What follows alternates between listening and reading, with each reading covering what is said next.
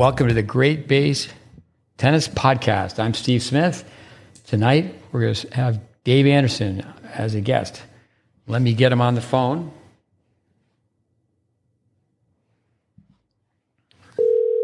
Dave's been a guest before.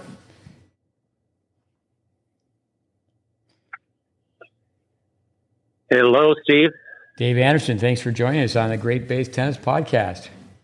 Yeah, I'm happy to be here. Excited about another one, and I'll be coming in and out. I'm also answering phones for the Dallas Stars Bleeding Hearts. The Dallas Stars.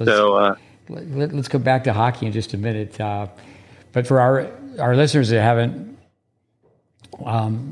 heard you before on one of our podcasts, longtime associate, I've got down here 38 years, leads a large coaching staff, flagship facility at Club Corp. May still be the number one company as far as in most tennis courts controlled in the U.S. Brookhaven Country Club. It's an amazing setting. I think it is, yeah. Amazing setting for the listeners. When you feel, to me, I think when you're there, you feel like you're in a tennis village. With that, why don't you tell us a little bit about the renovations? What's going on with Brookhaven Country Club? Well, yeah, I mean, it's been decades since what was Club Corp. It's been rebranded now to the name Invited, and so I have difficulty always remembering that. But with Invited now, they are really trying to kind of go with the changes and in the world and accommodate the families and the way families operate, and so they're putting millions into Brookhaven, which was the flagship club, which began all of it back when it was Club Corp decades ago. And we're, going to be the recipients of a lot of incredible things that honestly I didn't think I'd see in my lifetime there. Fortunate for us, we're not going to be losing any tennis courts. It's probably going to be one of the biggest pickleball venues in the U.S. The U.S. national championships are being held there. Either the Tennis Channel or ESPN will be there covering that in November. So with that, the facility is going to get a facelift, and all of our tennis courts. You know how it is in East Texas with the soil under the ground. So you've been spending time here, and a lot of cracks that you keep coming up and putting Band-Aids on, but the only sure way is post-tension concrete, the courts. And so they're getting ripped up, brand new courts, all on the outside. We're going to get LED lighting throughout the entire facility, all new fencing, windscreens, et cetera. That's just a few of the things, but it's gonna definitely polish the club up nicely. I didn't mind the way it was, but I kind of like the little bit of grub and grime here and there. But I think for the business that we're in, it was a necessity, and I'm looking forward to seeing the end result. They're going to get all this done by end of October, so it'll be interesting to see. It's great that you're not losing tennis courts. You're losing the backboards, though, right? Yeah, I went by there, the backboards. I took my grandson on a walk over in that area and showed him. And the last backboard is still standing, but it's dirt throughout now. And that area that haven't been there, Steve's been there many times. We had some really neat walls that were a part of the facility, and they're down, and now they're going to be padel. Wow. 2 big padel courts put up there in conjunction with the pickleball to help the racket sport growth, that we're seeing throughout the country. Now, the facility, for the listeners, has climate control, covered courts, clay courts. How many courts in total? Well, there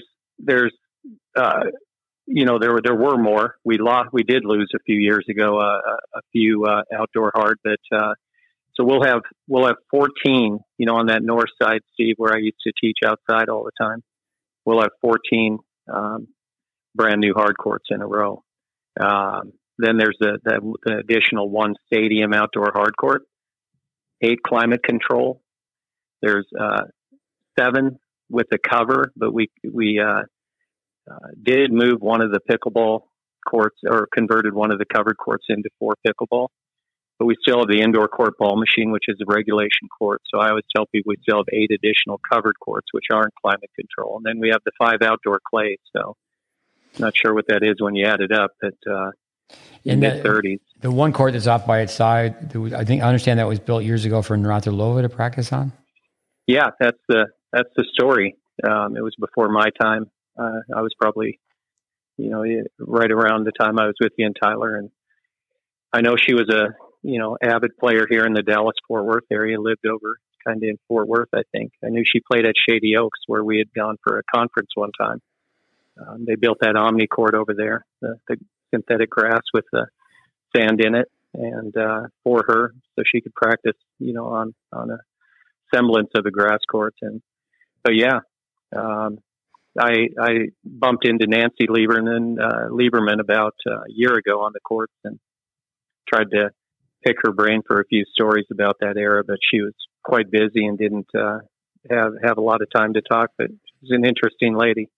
The last match out in the college final between University of North Carolina and North Carolina State was a girl that was a accomplished basketball player. For our listeners, Nancy Lieberman, basketball player. You get on YouTube and research what she did for Navratilova as an athlete. I think tennis players should really master 2 sports.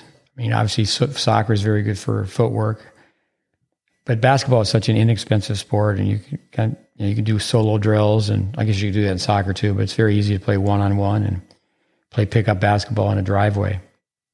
But yeah, Nancy Lieberman. With one thing about, go ahead. Go ahead. No, I was just going to say the number of pros. Why don't you share that? How many pros on your staff? We typically carry between 20, 25 pros full time. There were 2 when I got there 31 years ago almost. And, it's grown quite a bit. The pros are all, taken through the training. So there's continuity throughout the entire staff. And like anything, just like a junior program where you have some kids that, really go all in and try to acquire the information and do it. I think the same is true with tennis teachers. But I think that the competency level throughout the 25 is pretty high. And some of them, I'd say, really own it because they began in the program at 4 or 5 years old in the early childhood program and went off to college and came back, and they've either taught somewhere else or just come straight here. And they're in their mid-30s now and have really stayed the course on it. And I think that, they formed the foundation for their teaching to be really successful in their careers. No, I don't think enough people in American tennis know what you've done there. I love the setting you have by the ball baskets where it's either nearly 500 or more than 500, truly developed tennis players from your place who've gone on to play in college. That's a great effort. That wall's down now. That whole building, that whole little area is down. I can see where that was outdated. I could see where that would be rebuilt. Yeah, so that was taken down to the ground. So we're trying to relocate that board. That all went down about a month ago. So yeah, that's a great board. I think there's a story. I mean, I've always said it'd be fun just to get everybody together and just start with the A's and go all the way down to the Z's and just tell the story behind each of those names. Some are tremendous success stories and some are more stories of failure, to be honest. And, in regard to maximizing their potential, but they all went on to play. So that from that end, it's a victory. Oh, for sure. It's amazing when you think how difficult it is. It's a discouraging number, but I share it quite often to try to get kids to wake up and get after it. Less than 3% of young junior tennis players play college tennis. I got one more question for you. Check your memory. I know you have ironclad memory. You're interviewed by the Dallas Morning News. I think this helps describe when you first started there many, many years ago. How many years ago did you start there? It'll be 31 in October. Yeah, so it was in your early days there, Dallas Morning News, and you were quoted as a country club it's a mile down the road. So the listeners, when you are on the Brookhaven tennis facility, there is a country club with a bunch of golf holes, but you don't notice that at first. But you remember what your father told you? You read the article? Well, yeah. So it was about 2 months into the project, and maybe a little bit longer, and there was no really hardcore training / academy, if you want to use that word, in the city. There were junior programs and some good ones, but so they caught wind of it and came out and interviewed, and I was actually quoted as saying, the exact quote was, I got in trouble for the one you said. That's another story. But the quote in the paper said that my number one goal was to break the country club mentality in the city. And they put it right in there. And, Dallas Morning News was a big paper back then, still is, but everybody got it at their doorstep. And typically it was either the Stars, the Rangers, the, Cowboys. That's what consumed the Sunday front page of the sports. And for some reason, the whole half page of the first page on the sports was this article. And it showed me with the girl, Lauren Walker, who you watched play several times when you were there. And she was on her knees hitting serves on a towel. And that quote was big and bold in there. And I remember my dad telling me, he said, I hope you have your resume updated because, working for Club Corp at the time,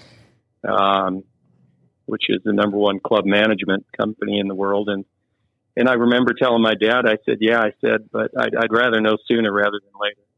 And, if it was going to work or not. And so I didn't really think about it when I said that to the person doing the interview, but looking back, it was kind of a roll of the dice. I can understand where your dad, like any good parent, the two words gainfully employed. You're the youngest, right? Yeah, and when I found out about your program back when I was living in Minot, I came off the tennis courts at our indoor club there. That were built by a rich doctor in Boston who happened to move to the area, luckily, and built 4 courts. And, I was going to school at the university up there already, and I was going to transfer either to Montana State or walk on at Minnesota. And that was my goal. And Montana was kind of a route I could have gone. Minnesota was more of I would have had to earn my way because they were quite good back then. They had Håkan Armstrong, and they had some good Swedes. And but my buddy, who ended up being the best, he's the best man in my wedding.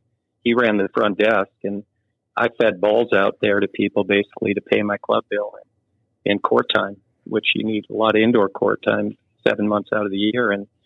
And I came off the court, and he said, "Hey, David, come here."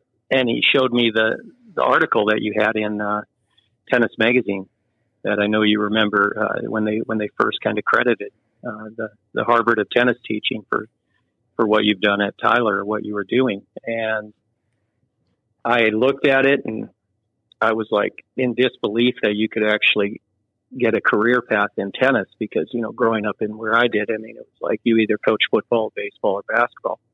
And my dad always wanted me to be a coach anyways. And I remember going home and telling my parents, I was thinking I was going to move to Tyler. And it was a little bit of a, kind of shock to them because I think like your family, maybe, Steve, where, my oldest brother, 3 graduate degrees and studied abroad. But I called my uncle, who was a counselor at the high school, and asked him to kind of do some research on it. And he said, "Hey, it all checks out." And next thing I knew, I was showing up in that room telling you I was going to play on the team. Tyler, Texas, our listeners, that's where it's a beautiful campus, a 2-year junior college. And yeah, we had a good run there training tennis teachers throughout the 80s. David and I talked about him being a regular rap, rip, and rant I got a number of letter R's here, but we've had quite a few requests from people to have us circle back and review some of the beginning themes from our first podcast. Examples would be like forehands and backhands and single strategy, double strategy. So the background we have and the way we both have been trained, I think as far as touching upon those review sessions. But the letter R, you always hear, or years ago we used to hear the 3 R's, which the words don't really begin with the letter R: reading, writing, arithmetic. Yeah. But here are some words: review, refresh, revise, repeat, which shorten it up for reps, rewind, redo, regroup, reinforce, regulations, rationale, reasoning, which is one and the same, rumor, or rumors. Here's a long one: ratings, rankings, results, and records. Rant and rip. Anyway, with that, let me just read off these. Let me say this also about criticism, and that's an area that I want to throw some things at you. I think I tell goal-oriented tennis players: be self-critical, be your own best critic. To avoid criticism, say nothing, do nothing, be nothing. The best are criticized the most. Just think of world-class tennis players. Some phrases related to criticism. You're under the microscope. There's nowhere to hide. You're on full display. You're in the public's eye. But one thing I would like to rip and rant on. We could circle back to all those letter R's. Just the UTR comes to my mind when I think of ratings. With some criticism, one-dimensional, old school, teaching everyone the same. Too mechanical, too stiff. I don't believe in it. Let me say this one again. Teaching everyone the same way. A cult. We're often called a cult. Hero-worship. We are always mentioning Vic Braden, as well as others, but hero-worship comes up. We're asked who have we taught. Here's another criticism. It doesn't look like pro tennis. And those guys are still teaching in the 1960s. They're teaching out of a book. That's a dozen. What's the first thing that comes to your mind when it comes down to some of those phrases? The first word that, all of those, I'm very familiar with them. It's stuff that, resonates around here still, and unfortunately, but, the word cult, when you said it, because I vividly remember, when I had the opportunity really with Craig Tiley to, be interns really under you and Tyler, and, in a smaller city, everything kind of just can become exacerbated even quicker, I think. And they often accused anybody associated with the program that we were trying to run there, as a cult. And I think that,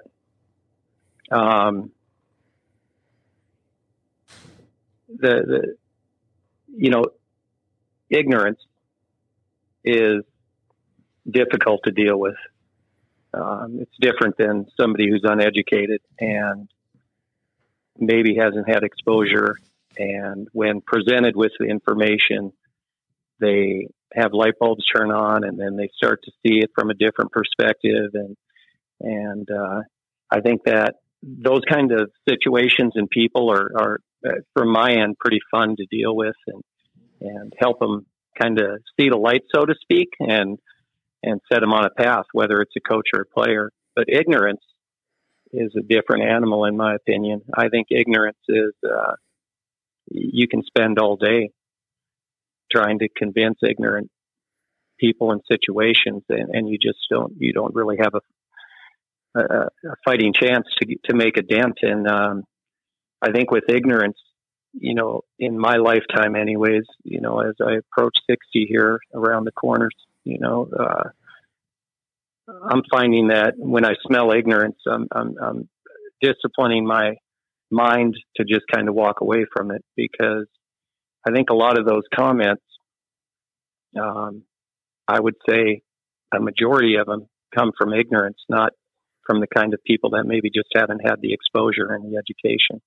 And it's tough, I think, the deeper that somebody gets down the road without having, the exposure to the information that is available out there from the Great Base or some quality teaching, situations where somebody's in the trenches doing good work. And because when somebody hasn't had it and they're deep in their career path, and I think that the humility it takes to stop and say, hey, I've been going about this all wrong.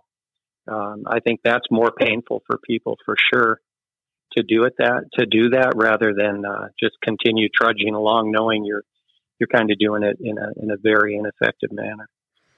But that's my thoughts on that. With the expression, you can't fool a kid.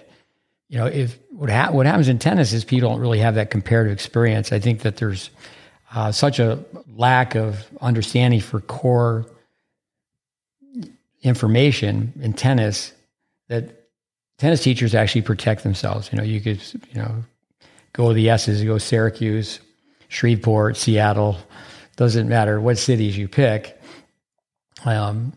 Just say the use of video, use of slow motion analysis. But even with that, the machine is only as smart as its operator. But it's amazing how we still don't use video in the tennis teaching. Yeah. World. Yeah. And somebody asked, just within the last week, because so many different people end up popping in on the court here, as you know, and they said, if you could say, one thing to help fight the fight that we're, in trying to battle the ignorance, so to speak. And I think, it's just, and I've kind of thought this, in my life here, that if people just consistently go back to the fact that the ball's on the strings, 4 to 6 milliseconds, and what to do to get there, and then what to do during that time. I mean, it just eliminates so much of the unnecessary gibberish that happens in regard to skill production,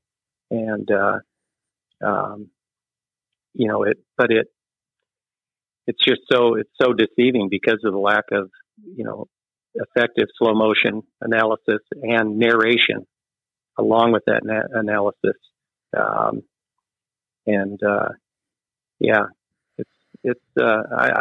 think it's a battle that, I think with the efforts you've made and Andy and others that have helped along the way with the many pros that have helped with the Great Base.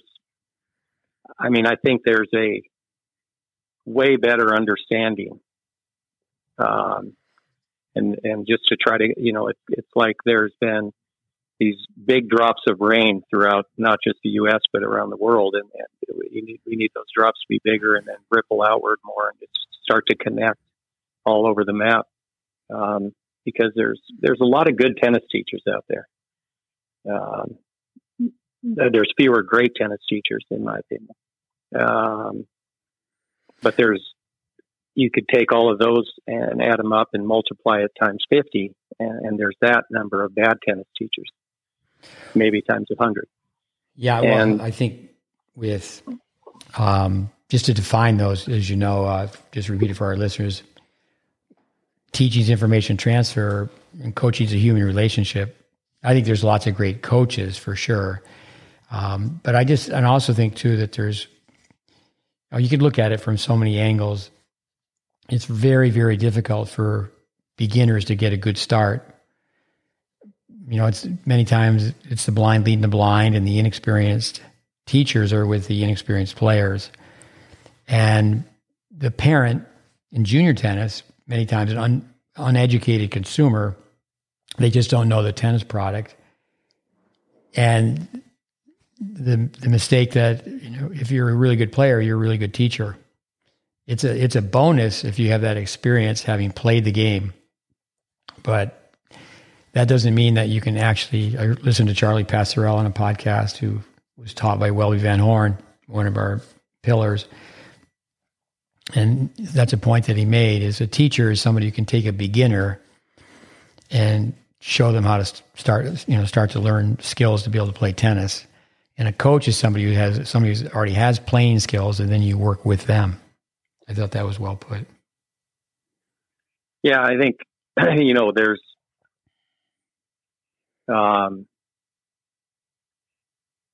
there's a lot to be said about both ends of it for sure. I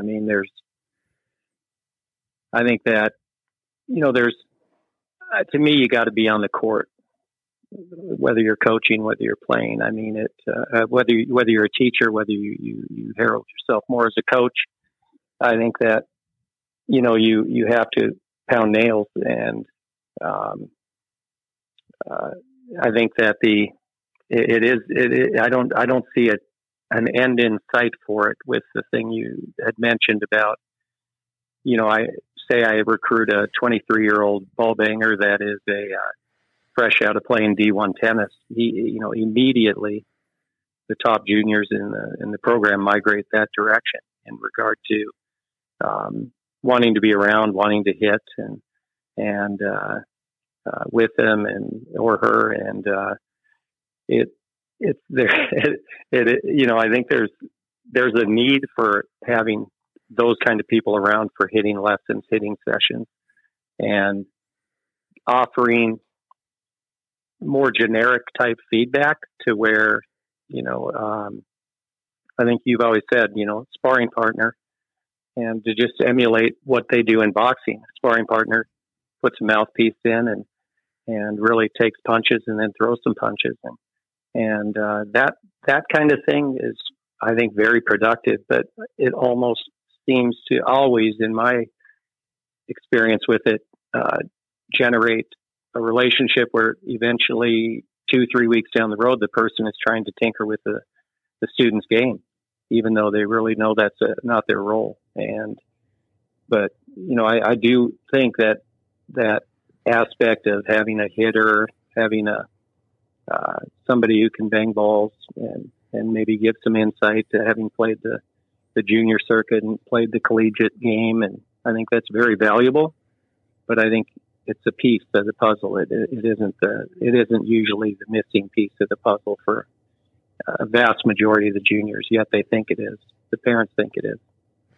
Well, one thing that you've done for years, and that's, I'd say, right at the top of the list why you've had so much success, junior tennis is the train. The 18s should pull the 16s, and you go all the way down, 14s, 12s, and then you get to the caboose, and you have the early childhood development. You have the tennis for tots. Why don't you comment a little bit on how people don't really understand the connection between one level and the next? Go ahead. Yeah, it's before we got on the phone tonight, my two grandsons who are 5 and 3, and they're just working on really lining the racket head up, and even though we're doing it primarily just hitting the ball ground level back and forth to each other, and the early childhood program, we're fortunate to have a veteran in terms of Mary Poe, who has been directing that, overseeing that, and she's got that kind of passion about it that, I remember watching Greg Prizzuto when I was studying with and under you, Steve and Tyler, and she has that kind of zeal in regard to the what she brings to the early childhood, and she gets kids, with circular swings, and they learn fundamentals there. And, immediately after that stage at 7, 8 years old, then they're graduated up to really one of the best technical teachers in the country, I think, in Dion Krupe. And, he's running kind of a tournament or academy prep program. That is what we call it. And so, by the time they get through that part of the program with Dion, the formation of the game is pretty much done, and all the hard work is done. And, it's exactly what you said. It's the right start. It's not the quick start. It's the right start. And I think with the people that we have in place it is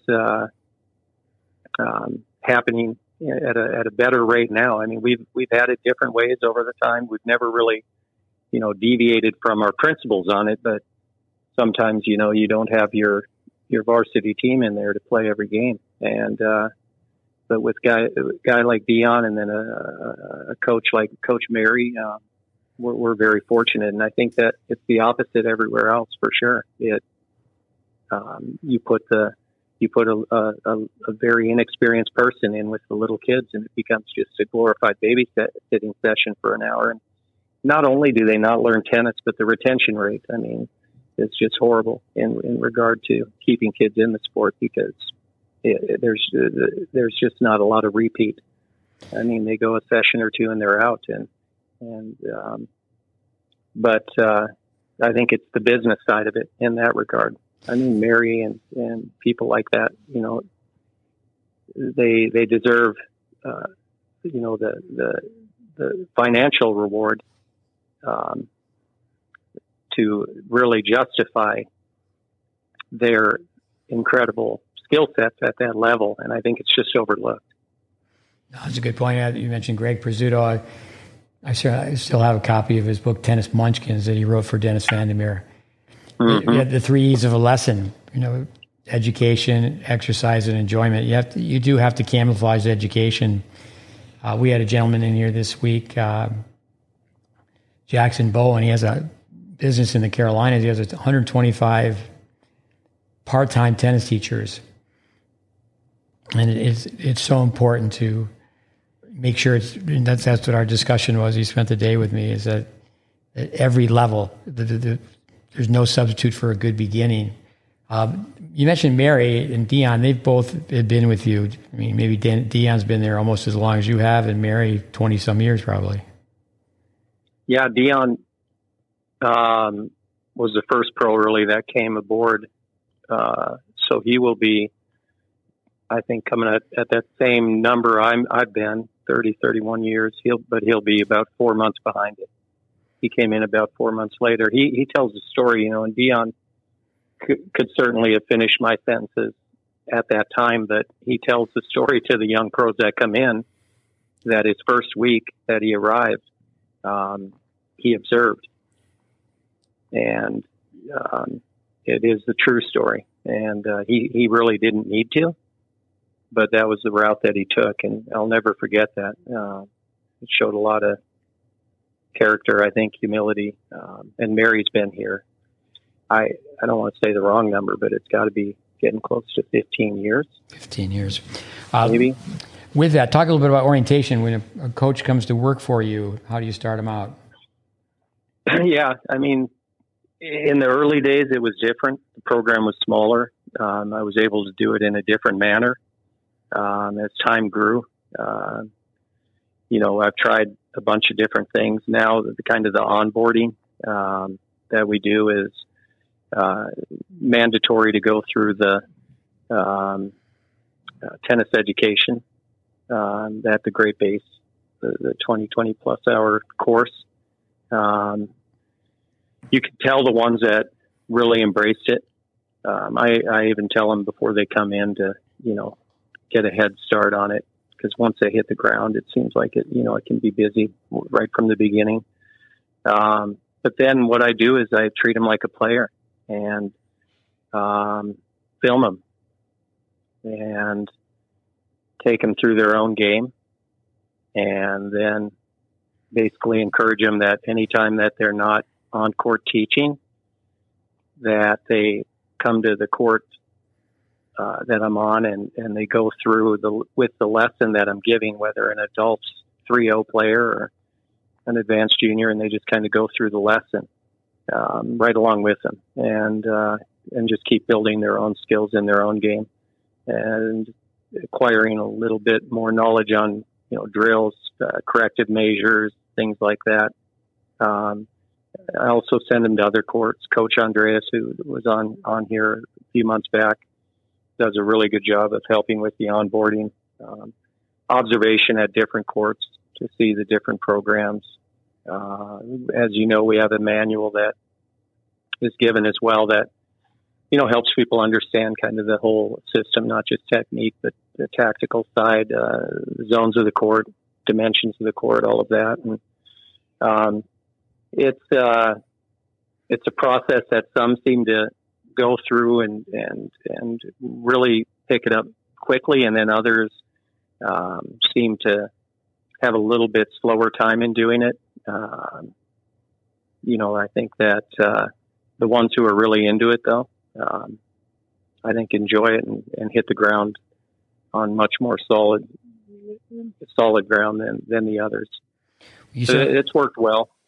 You certainly have the luxury of a new coach comes in, teacher, trainer, teaching pro, whatever the title may be, the semantics, is that you can have them be on a court with Mary or Dion. So there has to be a high level of respect that they've been on site for so long. Well, and there's some people that, there's 20 or there's easily 15 names I could rattle off that are really, really good tennis teachers. And among them are many of the kids that went through they were through the program as kids, and they've made it their profession, and they're really solid. Unfortunately, I think everybody has different, not unfortunately, but this reality, they have different motivations. Some of those really, really good tennis teachers have kind of gone the route of teaching only adults. But I mean, I would say 2 or 3 of the better technical teachers on the facility are primarily adult teachers, which isn't a bad thing, but I think the sport of junior tennis certainly needs all the help it can get. Why do you think that is? Because of all the extra hours? Yeah, I think, at the end of the day, if I'm just speaking honestly about it, I think that there's more money in adult tennis initially. I think that the longevity of the pros that go that route in the career, I don't see their careers maybe as fulfilling, trying to change kids' lives and get them on paths that can really, set them up for their life in terms of work ethic, character, all that. But at the same time, they're definitely impacting adults' lives. And, adult tennis, when you get 6 adults on the court for a group lesson, it certainly is more financially productive. But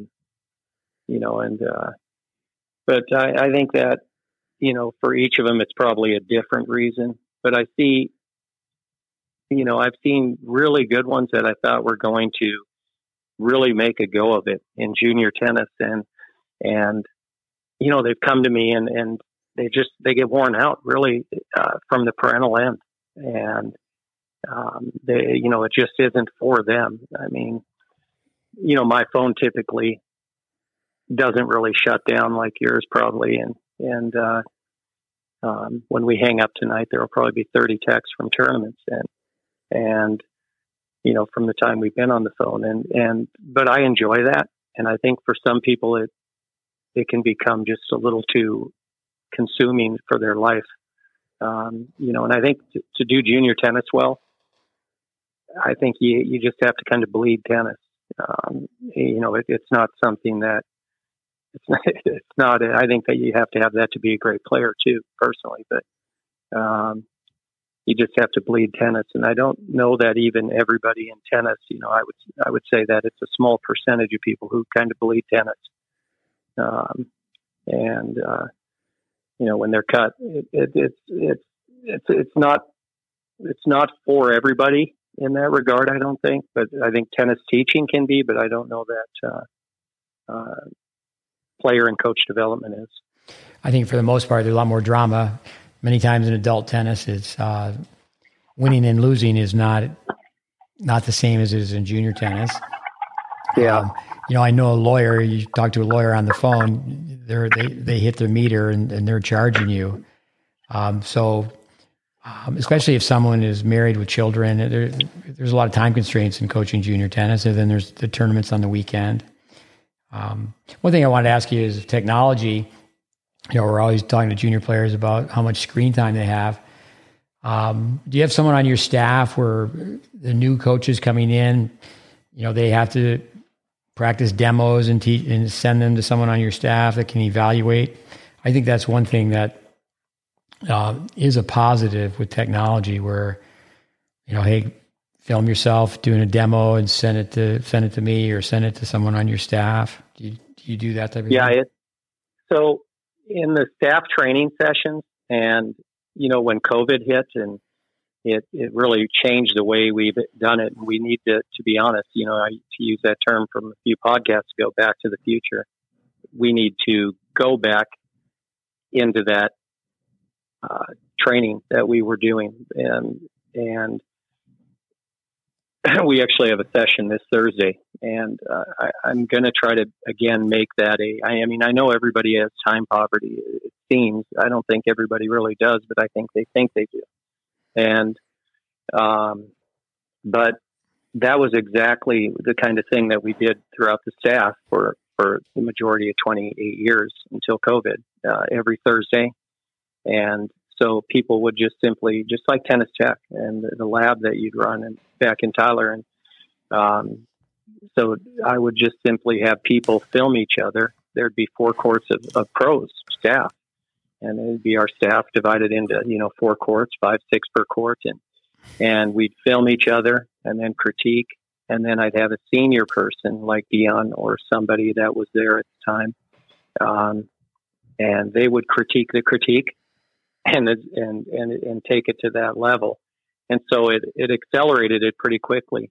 And we've been doing well since, with, the onboarding and the maintenance of it. And, but it's been because of the hunger of the pros that, are coming to the court and just basically, constantly observing or constantly asking questions and working on their teaching and their own game in that way and taking part in other people's lessons and picking up ideas.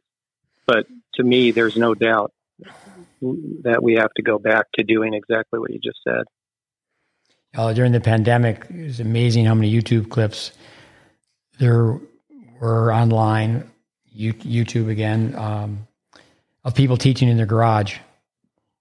And it's amazing. It doesn't take very long to find out that someone's really not a technician. It's like, okay, I tell people, why don't you just look at Djokovic's ready position? I used to say years ago that the only thing that tennis teachers agreed upon was the ready position. And now that's not even the case, because when you watch kids, they're in the ready position and they have an extreme grip on the forehand side. You can just tell right away that, they're not going to be playing approach volleys. They're not going to have options on the return. Most likely they're just going to build their game on hitting their forehand. But I do think that technology, let's just do this for 3 minutes and film yourself, going through the serve, demonstrate the serve with your opposite hand. If you're a righty, film yourself left-handed, just shadow swinging, and then have someone on your staff who's actually compensated for. It's a great way to improve quality control. There just has to be continual training, this continuing education.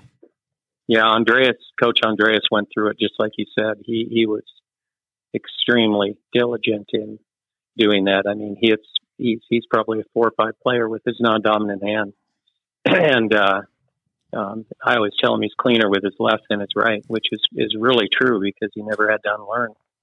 I mean, that actually a month ago, I was kind of, thinking of where to go, what to do in terms of this place and how to get to get it down the road further and circling back to getting those kind of things going was right at the top of the list. With Dallas, it's like a city unto itself. I mean, I can remember Tyler, Texas is an hour and a half east of Dallas. And yeah, I spent a lot of time in Dallas. Many times would just be on a trip to and from the Dallas airport. Tennis in Dallas with pros working together. I know years ago you were part of a pro association. You did a lot of things with the nonprofit organization. I was out there 2 different times. What's it called? The Dallas? Yeah, DTA. Mm-hmm. Dallas Tennis Association. Dallas Tennis Association. Is it cutthroat or pros bad-mouthing each other. I mean, we're talking about criticism here. And I know so many people that you've trained. I know I've trained maybe a dozen people that teach tennis in Dallas or more. How about that for yourself? Is there bad-mouthing or is there the pros working together?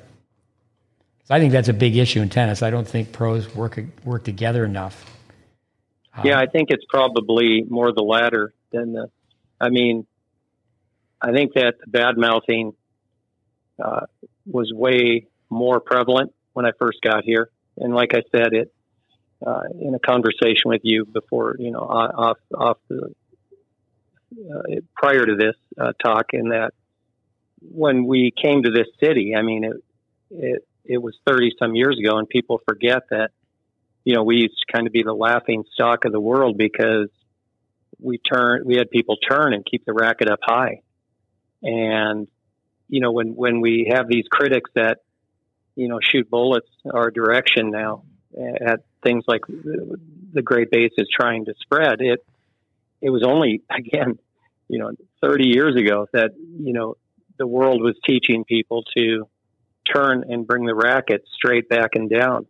And that backswing was what you primarily saw when you watch many players at tournaments, junior tournaments. And so the city was really thought we were just a kind of a freak show at a circus. Turning, keeping the racket up, balance, things like that. But now I think, like I said, the majority of the tennis teaching world has grasped at least that concept of, circular swings, racket up high. I mean, it definitely 20, 25 years ago started to change there, and now it's an exception when you don't see somebody do that. So I think that the bad mouthing now is probably more isolated, and it's just from a general, I think, human nature territorialism of, I'm trying to almost protect my environment a little bit, and which I don't think is necessarily healthy anyways for anybody, especially the sport. The pros working together, I don't think they work against each other. I just don't think that we as a community of pros in Dallas work with each other, work in conjunction with each other. And I don't know that it's apathy, the reason that people don't do it, as much as it is, I think the typical person that's really, that's really into it and doing a good job in their efforts anyways. I think that people are being pulled so many different directions. I mean, just to get through, by the time they get through the end of the day, I feel like that they probably don't have a lot of time because, in the old days, you reprimand a kid and that's it. And now you reprimand a kid and it's followed up with 30 minutes of phone call minimum. And it seems like every 2 weeks you're having to draw a program up again for a junior. And, and I always tell people the more programs I have to draw up, the less chance you have to make it. And the program's pretty clear, simple. So explain that in detail. What do you mean draw a program up? Well, I mean, like, it seems like everybody, they just, you use the word that I've always kind of stolen and used most of my life, stay the course. I think people just can't stay the course and, draw a program up like they want to add this, add that. It kind of makes me nauseated at the same time when I hear junior players using the word team, or parents using the word a team of people. And I get it. Everybody wants to try to emulate the pros and what they have. But I've always felt the Tennis Channel could do a huge service to our industry by just going back and not really worrying about whether Serena Williams is going to be coaching Coco Gauff, but go back to the roots of the players and show whatever they can dig up in terms of archive footage and stories that are factual on the developmental pathways of these players that do make it. Because that's really, there's definitely things in there that could benefit everyone. And I think that everybody wants to have their situation be a little bit unique to the people to their right and the left. And so, they want their program to have a little bit of general population, but they don't want all gen pop. They want to have a little bit of solitary confinement in regard to their program too. They want a little taste of something else that the other people don't have, and they think that's what's going to separate. And their kid is going to need that to get from A to B and so on. And I've really noticed that happen more in the last 15 plus years, because it seemed like it never happened. Well, one phrase that we've used for years is it's very, very difficult to have a program because now the individuals become bigger than the program. Yeah. But I do think that on the parent side of it, kids can be programmed out. In other words, come to the program every day of the week. And years ago, it would be, okay, here's your option, take a private lesson, or we have training on Tuesday, Thursday, Monday, Wednesday, Friday. And then as a result, kids are not hitting the backboard, doing baskets, playing mini tennis, calling adults up for match play. But in Dallas, to drive across Dallas wasn't too many years ago. I was at your place and I had some juniors from overseas, and we went to a tournament. A young player forgot his tennis bag. It was like a 45-minute drive. I said, okay, let's get in the car. We got to go back and get your tennis bag. But do you have the luxury all the time you've been in Dallas where people need to come to your facility? Obviously, they come to your facility for expertise, but also they can come to your facility for match play. Are there people that were a disciple of Dave Anderson? They were on your staff, and now they're running their own program, and they're waving the flag. They're okay. You can come. Hey, you came here, you did some work. There's a pro that lives much closer to you in this part of Dallas. You can work there, and then come here and play matches.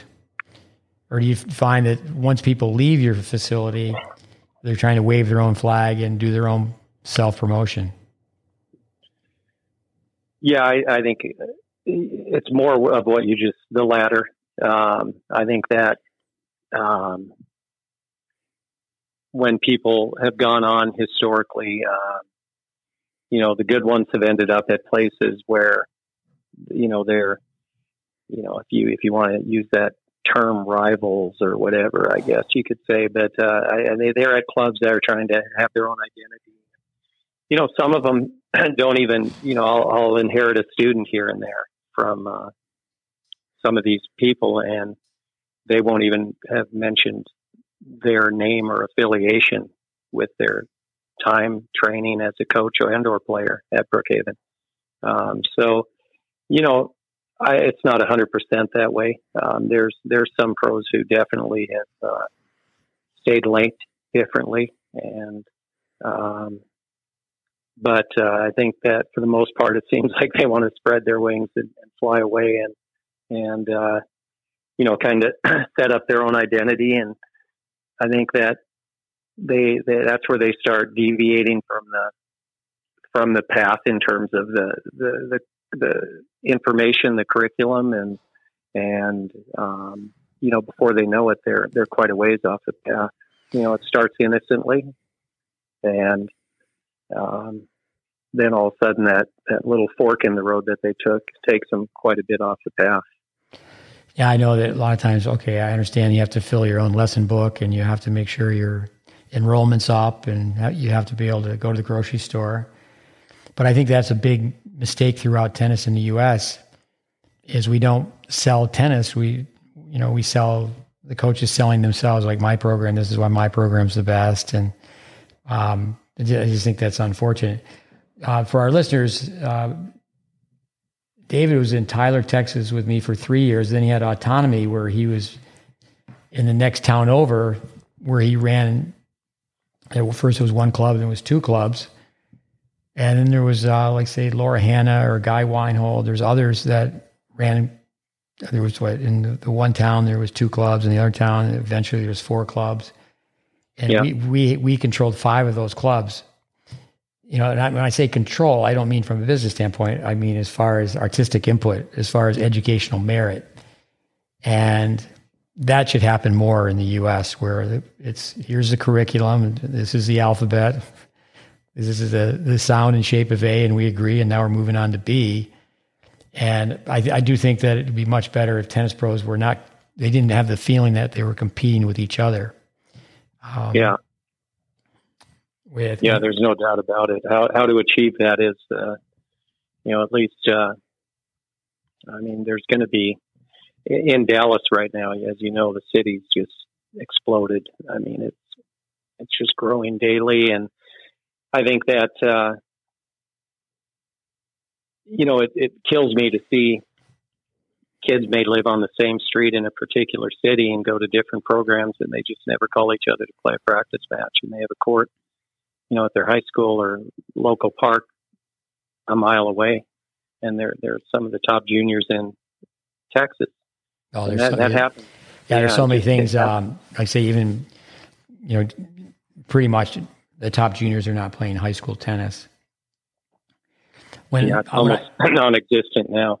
And it used to be a big thing in Texas. They did it quite well in Texas, where they had mixed doubles. I know they dropped it, brought it back, and then at most of the public high schools, the last period, the tennis team would practice, and they would practice as a team, and then from there, sure enough, they could go to a private coach, but they actually bonded as a team. Yeah.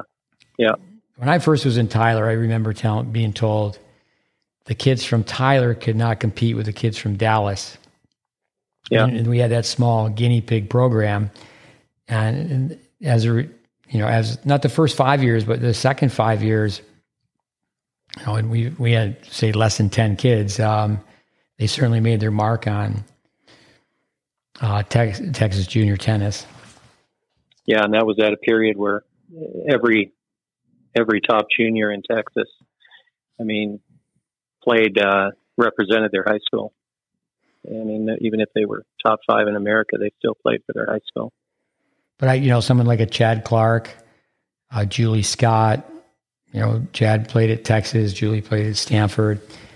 And they both did really well. Both of them, interesting enough, they really weren't crazy about traveling, and they didn't really give it that much of a go in pro tennis.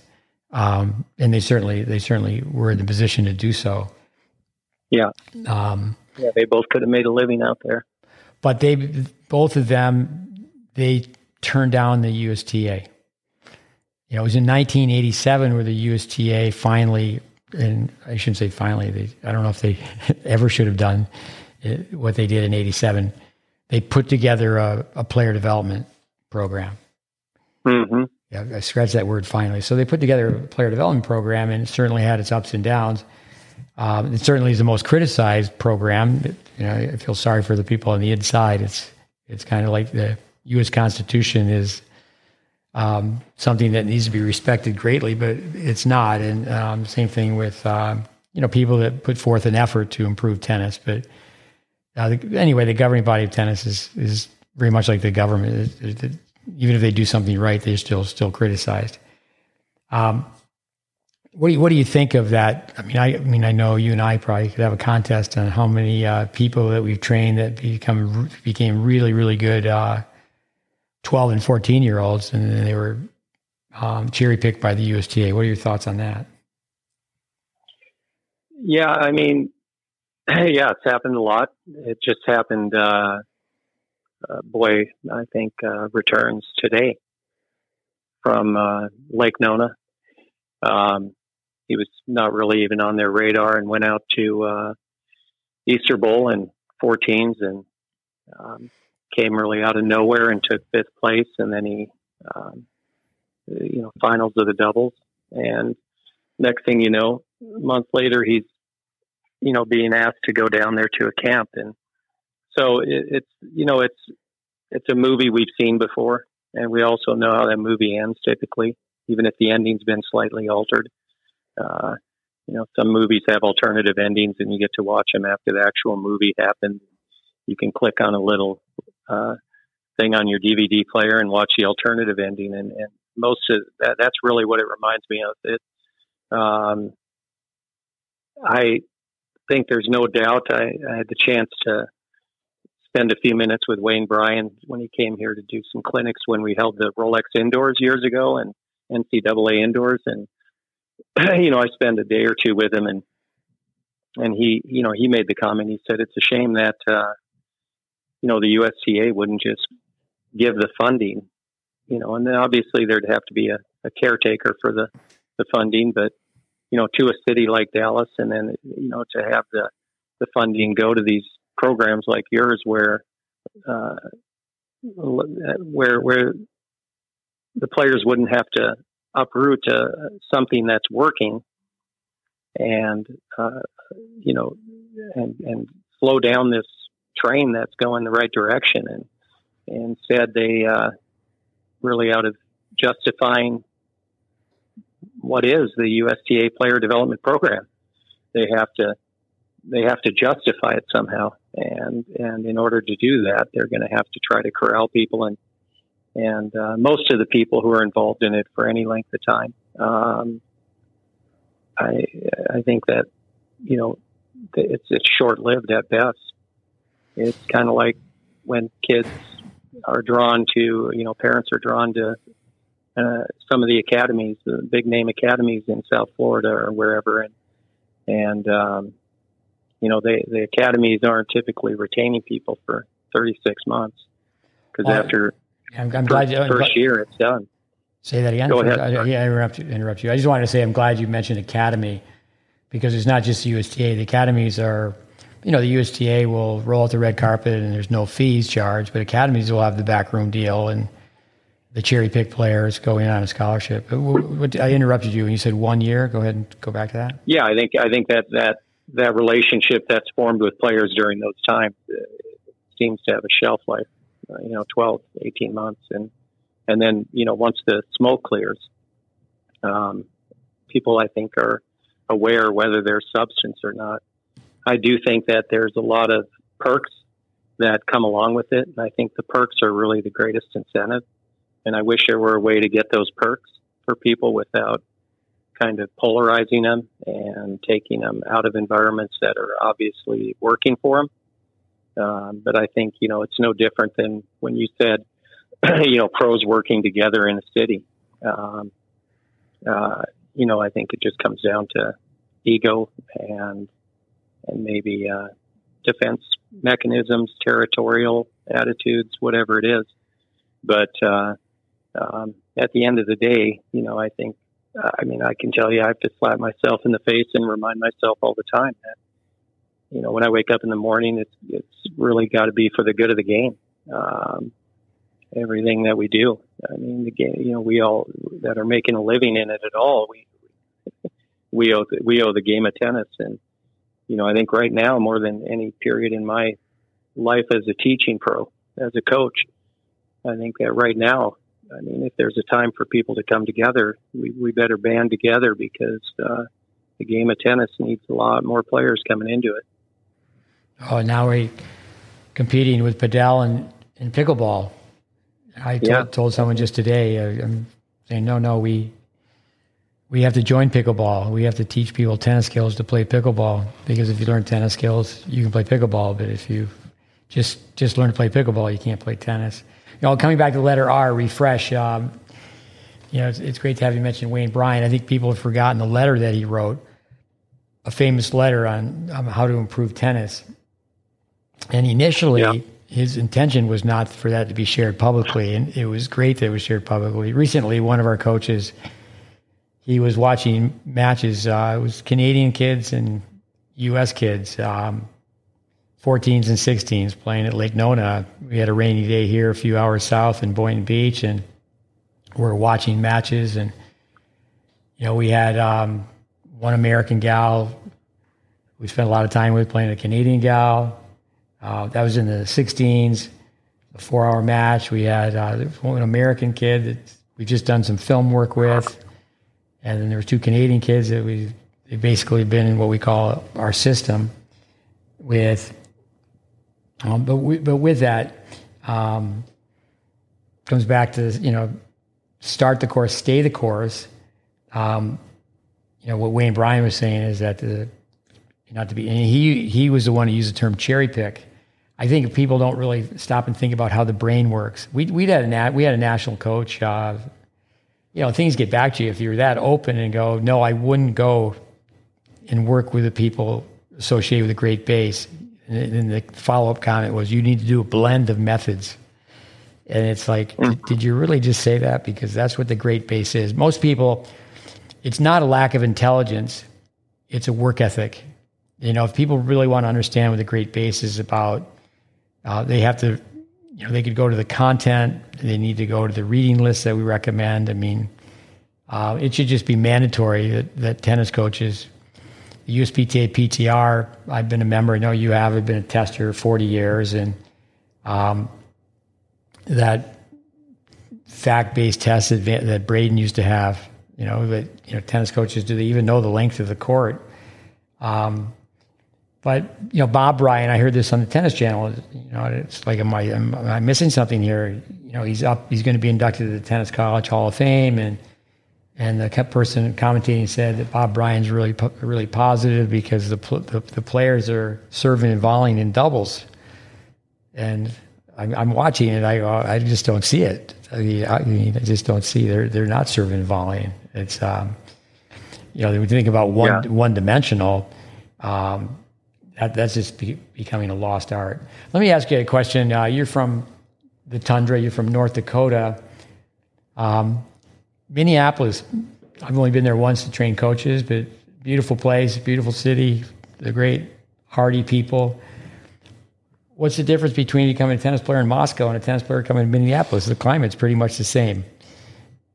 How would you answer that question? Well, I mean, I love Minneapolis. It's one of my favorite cities. Both my brothers, one went to U of M, and the other one went to a private school, St. Thomas. It's funny you say that, Steve, because we had a player that was on a great pathway here. You bumped into the family down there in South Florida a few times, a young girl. They live down there now by you. And I was telling a couple of the coaches and a few parents and a couple of players the other day, I said, if you took all the situations in South Florida that people are drawn to and, the perceived prestigious academies, and you picked up that block of tennis training centers and you move them up to Bemidji, Minnesota, or the area north of Minneapolis. I said, how many kids do you think would be at home saying they want to go there, or the parents drawn to there? And they wouldn't because it's not sexy, it's not glamorous up in that area. And I think that the Minneapolis Moscow is a great comparison, and the same thing could be happening. How it is up in that area. If you're a 4-year-old girl, there's a lot of hockey up there. You're learning to skate early, and whether you're male or female, and you're competing with that sport, which I think is a great supplement. That to me, the climate. I was just talking about this last week, and how because the kids don't realize in this era that Sweden was dominant. That Swedes, I mean, I said, just like you look at the women's side now, and everybody's over Ava. I said there was a period of time where every name was, you went through the top 20 on the ATP.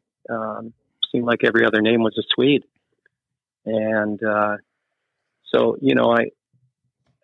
to me, valuing court time and having come from that environment, we didn't wait for the buzzer to ring on our indoor courts and then go out onto the court and go through a dynamic warm up and catch up with our hitting partner to see what we were going to do. I mean, we were sweating, even if we didn't know what we were doing, but we were sweating upstairs waiting for that buzzer. And I mean, we were directly behind the court, walking on almost prematurely for that buzzer to go off. Cause I mean, $20 an hour and a half for me was a lot of money to split even amongst 4 guys, and you seldom got to hit, 2 per court. I mean, it was just, you were hitting on half court, which, in hindsight helped out because it got people to basically play on what's a regulation court with percentage lines.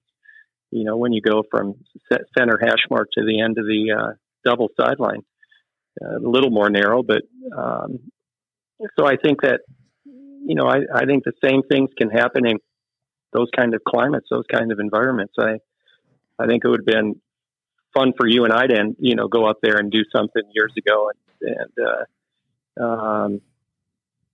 to see how we could maybe have impacted, a state like Minnesota, which isn't known as a tennis powerhouse, and see if we could have, done something unique up there. No, actually, one time, Lifetime Sports, try to think of the gentleman's name. He's Greg Lappin. No, I've met Greg. He came to my place to hang out for a day not too long ago. Brain cramp. Anyway, he was a director. AJ Pan has that job now. He was a director for Lifetime Sports. They're really going major pickleball now. But they had 8 facilities in Minneapolis, and I had been up there one time to train coaches for Lifetime. John Brecken, a gentleman, put that together, and they had a smaller facility, which it wasn't. That was not typically what Lifetime is. The Taj Mahal. They have these huge facilities, and there was one right by a junior college, and the people from Minnesota. It was just so simple. There was a coach that came from a Division III school, McAllister, I believe, and McAllister. So that's where one of my brothers was going to get his graduate degree. So they were renovating their facility. Within a week, I just told these people, I said, well, no, I'd be interested. It was to go get 8 clubs to work together and also go to a place like Minnesota and say, you can make tennis happen anywhere. A group of us did that in Memphis not too long ago. And we collectively were there for 24 months to try to prove a point. But anyway, Lane McCleary. Yeah. So I spent a lot of time in discussions with him, and it comes down to he was the one who came up with the title Pro Education and Player Development. You need to have a director of Pro Education and Player Development, and Richard Hernandez, who was a classmate of yours years ago, we had a podcast. We're talking about group dynamics, but I think also too is that you can play other sports, and you don't have to play tennis 12 months out of the year. You become an athlete. And then also, too, you can get so many people on a tennis court. And it's like, okay, we're going to go to town playing tennis the 6 months of the year that we can play outside. But the other 6 months, we're going to go inside, and we're going to develop great technique. And whether it's skating or skiing or soccer or basketball, we're going to become athletes. I asked a group of Canadian kids that were here recently, and the parents were in the room, and we just went around, and I said, I want to know how many of you can skate. And it was just very sad. I mean, I said, public skating, it can't be that expensive. It used to be 50 cents. Maybe it's certainly less than $3 to go put on a pair of skates, and every impulse, just go public skating. And what a great way to work on your balance. But coming back to 2 things that you mentioned, the Swedes, I wanted to say that in '83, I went to Sweden, and they did at one point have 6 people in the top 10. I'll have to get Andres Barbosa on that, the fact checker. But there were 6 people in and out of the top 10 might be the most correct way to say that. But they created 10,000 animators, or they put together an organization. I mean, I had the book in my library. It was just, basic. Here's the ready position. Here's a unit turn. And some of those things have just gone away. Static balance, being able to shadow swing a stroke. And it's very much like years ago in this country where everybody could play baseball. I mean, I didn't play baseball, but I played baseball. I mean, I could go out there and catch a pop fly, and I could, take the ground balls during practice from the coach off a fungo bat or whatever. But I never really could hit a baseball because that just wasn't my thing. You have to spend hours and hours at any sport. But it's too bad that we don't have that type of energy where, the great base, if parents were to go through just a simple course, Great Base Initiative, And that title comes from Richard Hernandez, Tennis Needs a Great Base Initiative. But I want to touch upon one other thing from Minnesota is that John Brecken, and hats off to UNC for winning the national championship and the outdoor national championship. I guess they've won the indoor 7 times. But I saw this girl play, and she was a hockey player from Minnesota, but she chose to go to UNC because she wanted to be a pro tennis player. And John Brecken, I had a conversation with the parents. He told this girl, and I saw her play. She was in the lineup, playing at the NCAAs. This is just a couple years ago. And John said, you should go to Florida and don't play any points for 2 years. And I go, oh, that's pretty healthy. And when I talked to the parents, I said, it would be very good to do it for a year. Yeah. Why don't you talk about that, where it comes down to, areas that were criticized is changing people's games and teaching everybody the same. And no one ever ends up looking the same. It's just amazing that we always say that the strength of the individual will come out. There will always be individuality. But anyway, this girl, after 4 years at UNC, she's now trying to play competitive hockey again. And it's pretty tough for a college coach. And I don't think most college coaches, that's just not what they do. They're not looking to find a player that they totally have to rebuild. And so I can understand where college tennis is recruiting. Andres Barbosa on one of our podcasts, he said that 90% of all tennis is recruiting. But why don't you talk college tennis or just tennis? No, even junior tennis. Yeah, even junior tennis. But why don't you talk a little bit about you teach everybody the same? Well, I mean, you asked first about changing people's games. I mean,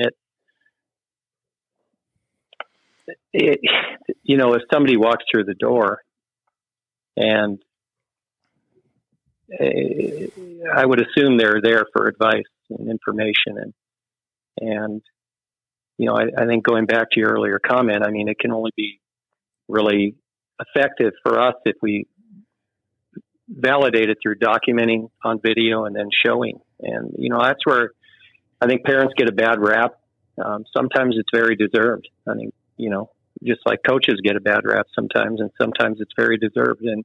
But when you can have parents there and show video initially of the raw student that you inherit,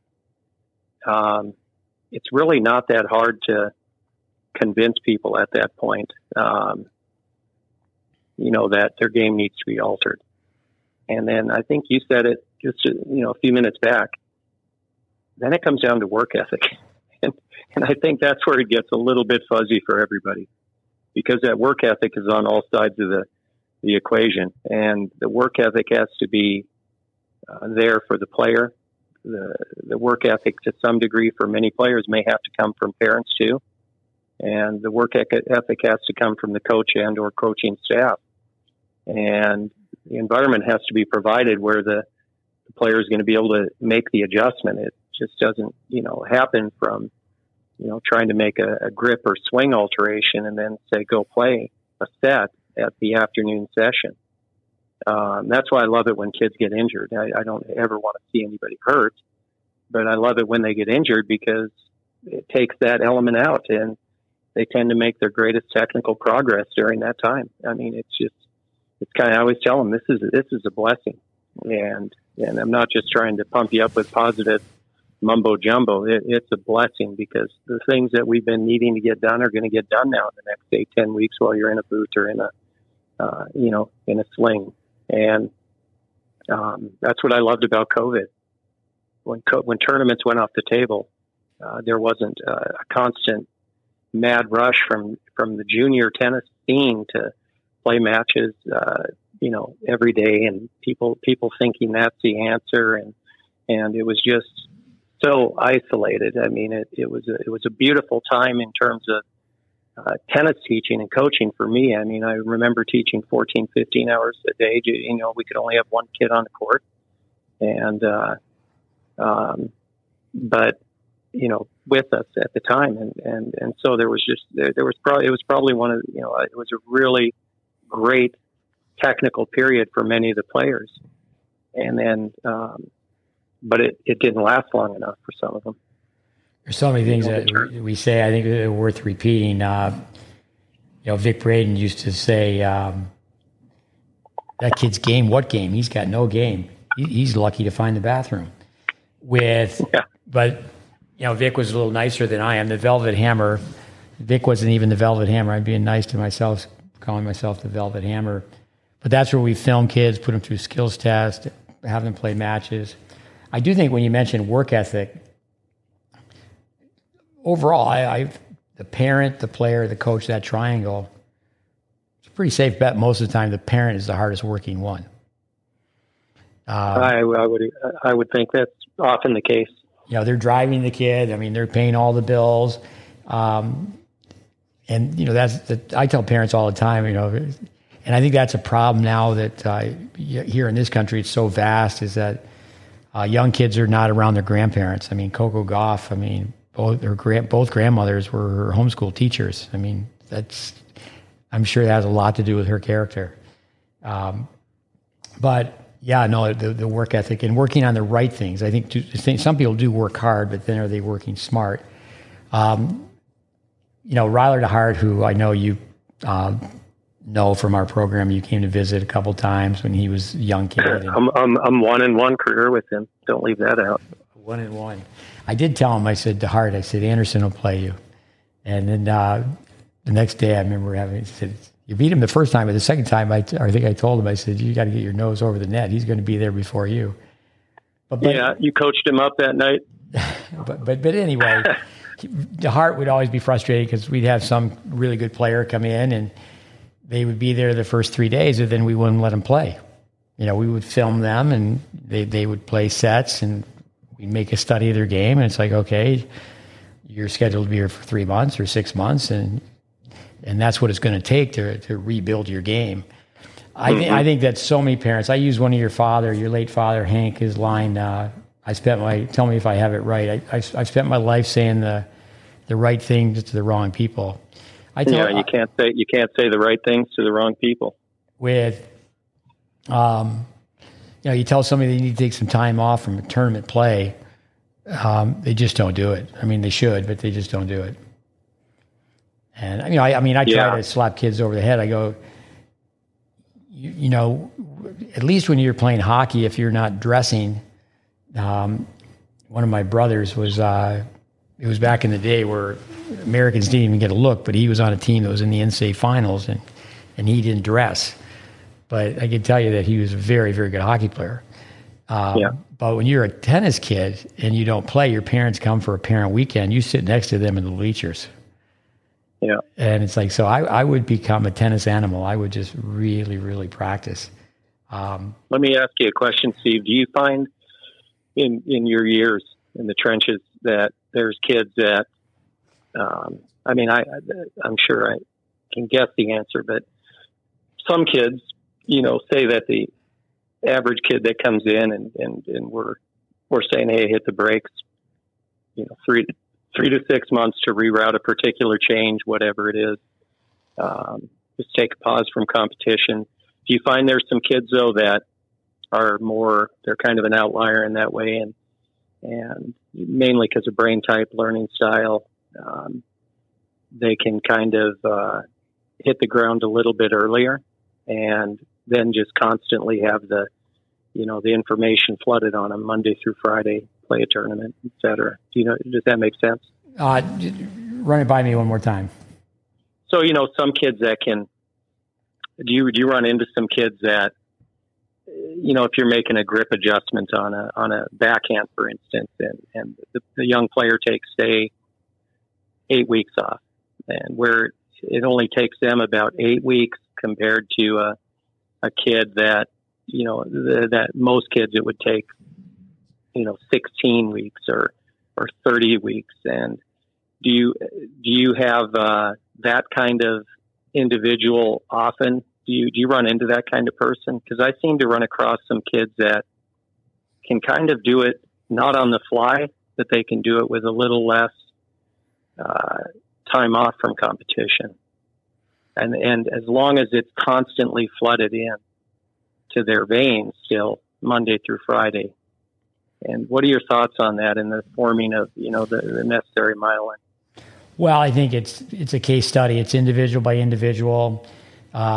Certainly their athleticism, their fitness comes into it. How the parents talk to them. I think many times, the parents, they just don't know. Some of them they just can't help themselves. They're a human scoreboard themselves. And, say it was a 60-minute lesson. Within 6 minutes, that lesson's been derailed. Or it could be a junior development afternoon, a program where who's in your group? Just all the wrong questions. Who'd you get to hit with today? Yeah. And, in the intellectual quotient, that's one thing, IQ. I mean, Braden used to say if most tennis pros can't afford their own lessons at socioeconomic functioning levels where, there's a certain level of intelligence if a parent can pay for a tennis lesson unless they inherit it or have a money tree in the backyard. But instead of, intellectual quotient is, do people have a sport intellect? And, opposites attract, and very often parents will cancel each other out. I mean, I think it's really going to help the process if you have two parents that are athletes. And then also, too, is that the ego of the parent, have they ever been in an environment where they got cut? I mean, what level of sport did they play? I mean, did they get out of their backyard? I mean, do they have exposure? It's one thing to have a kid have exposure, but the parents have to have exposure as well. And so do the coaches. So there's so many factors. Casey Curtis, who was a guest on our podcast, he was laughing when I said ITF stands for Idiots Traveling Foolishly. His kids, that's one positive of the UTR is these kids that have a very low UTR and they're traveling to play international tournaments. It's just out of whack. And, especially the boys are going, mom, I want to go to this tournament. And it's just, the tournament's very overrated. So much money is being spent. And, I think really say, hey, kid, there's ATP points and there's WTA points. Just get better. Don't get confused with the alphabet soup of tennis. And I think it's really, too, that, who's in your circle of trust. And I think that's where kids manage kids. If you, it's so important to have an incoming 12-year-old be around 13, 14-year-olds that are better than them. Unfortunately, they think that way. The alpha dog, who's the best player here? So there's so many factors. I forever explaining to kids, of meeting when they're really young in their tennis, they find out they should know the NCAA rules, and the current rule is you can take a gap year, don't enter high school. You can continue to take advanced classes, but don't enter high school. Then, you can mention like a Tom Brady, who was just about every top college football player red shirts. Wasn't too long ago, just a few years back, Texas Tech won the NCAAs. 11 out of 14 players on the team had redshirted. It always takes more time. And it's not instant coffee. You can't microwave it. But I would say that most parents, most teaching pros, they have not been exposed to change. I mean, I think most people, most tennis teachers, unfortunately, it's fraudulent, it's criminal. They pretend that they've developed a tennis player. That's like the strength of a Welby Van Horn. I just think the tennis teachers today, we're going to talk to his son here on a podcast upcoming, Stuart, and with, can you take a beginner from point A to point B? I think we should have tennis teaching tournaments. We should have form tournaments. It's really, especially with what's going on with pickleball and padel, tennis is a very, very difficult sport. And the parent, there's way too much money with the USTA. I mean, how's it go? Rip and rant. That way too much money is spent on player development. Way too much money is spent on a kid learning how to play. there's many places, not at your place, but that you can only learn if you take it private. Mm-hmm. And, the tennis just becomes way, way too costly. So yeah, I think it's case study with trenches, but I think kids need to be told you can work on your game when you play, because, anything and everything, there's nothing new under the sun. And some kids are going to use it as an excuse. I'm changing my game. And but it's difficult. It's so many kids have spent, they're coming out and they're, say they're 13 years old and, they've had a full, not just a Western grip, but the position of the wrist and the elbow. And I always say they're about to hit their earlobe with the butt of the racket. And, but then if you understand the history, for pretty much a long time now, I've been I look around, I go, I'm the oldest person in the room. And I think history needs to be brought into it and start rattling off about the history of players. Young kids today, they get beat up here and there. I mean, the telephone, we just had a podcast on Gen Z with Steve Robertson. It's not a 8-second attention span, it's 8-second filter. You say, hey, could you do this? And they don't do it, even though they're a really good kid, and they'll apologize. Oh, I forgot. But they have their phone in their hand, and they're just constantly interrupted with, well, I'm going to go here. It's like, I'm about a decade older than you, but pretty close in age in one sense. The technologies are changing so fast. When you and I were a kid, our parents would say, you're watching too much TV. Well, especially if you're from North Dakota, where I am in northern New York, the weather is lousy outside. But when we were watching TV, they could tell we were sitting on the couch and we were staring at the idiot box.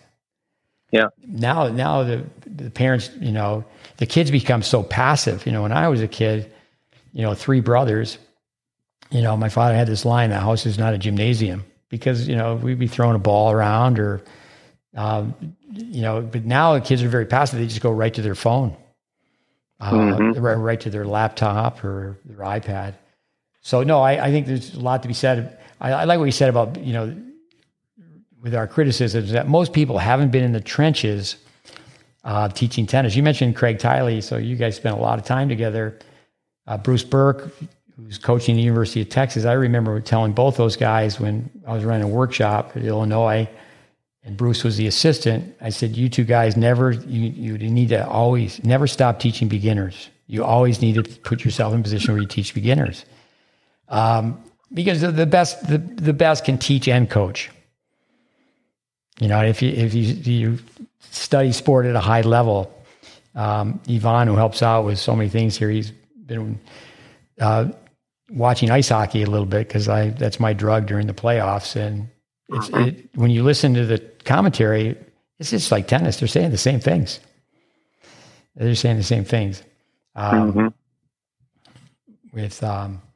Let me ask you that. Tell me about your son-in-law. He's a hockey nut. Let's talk a little hockey just for 5 minutes. Yeah, I mean, he never played. He grew up here in Dallas. He,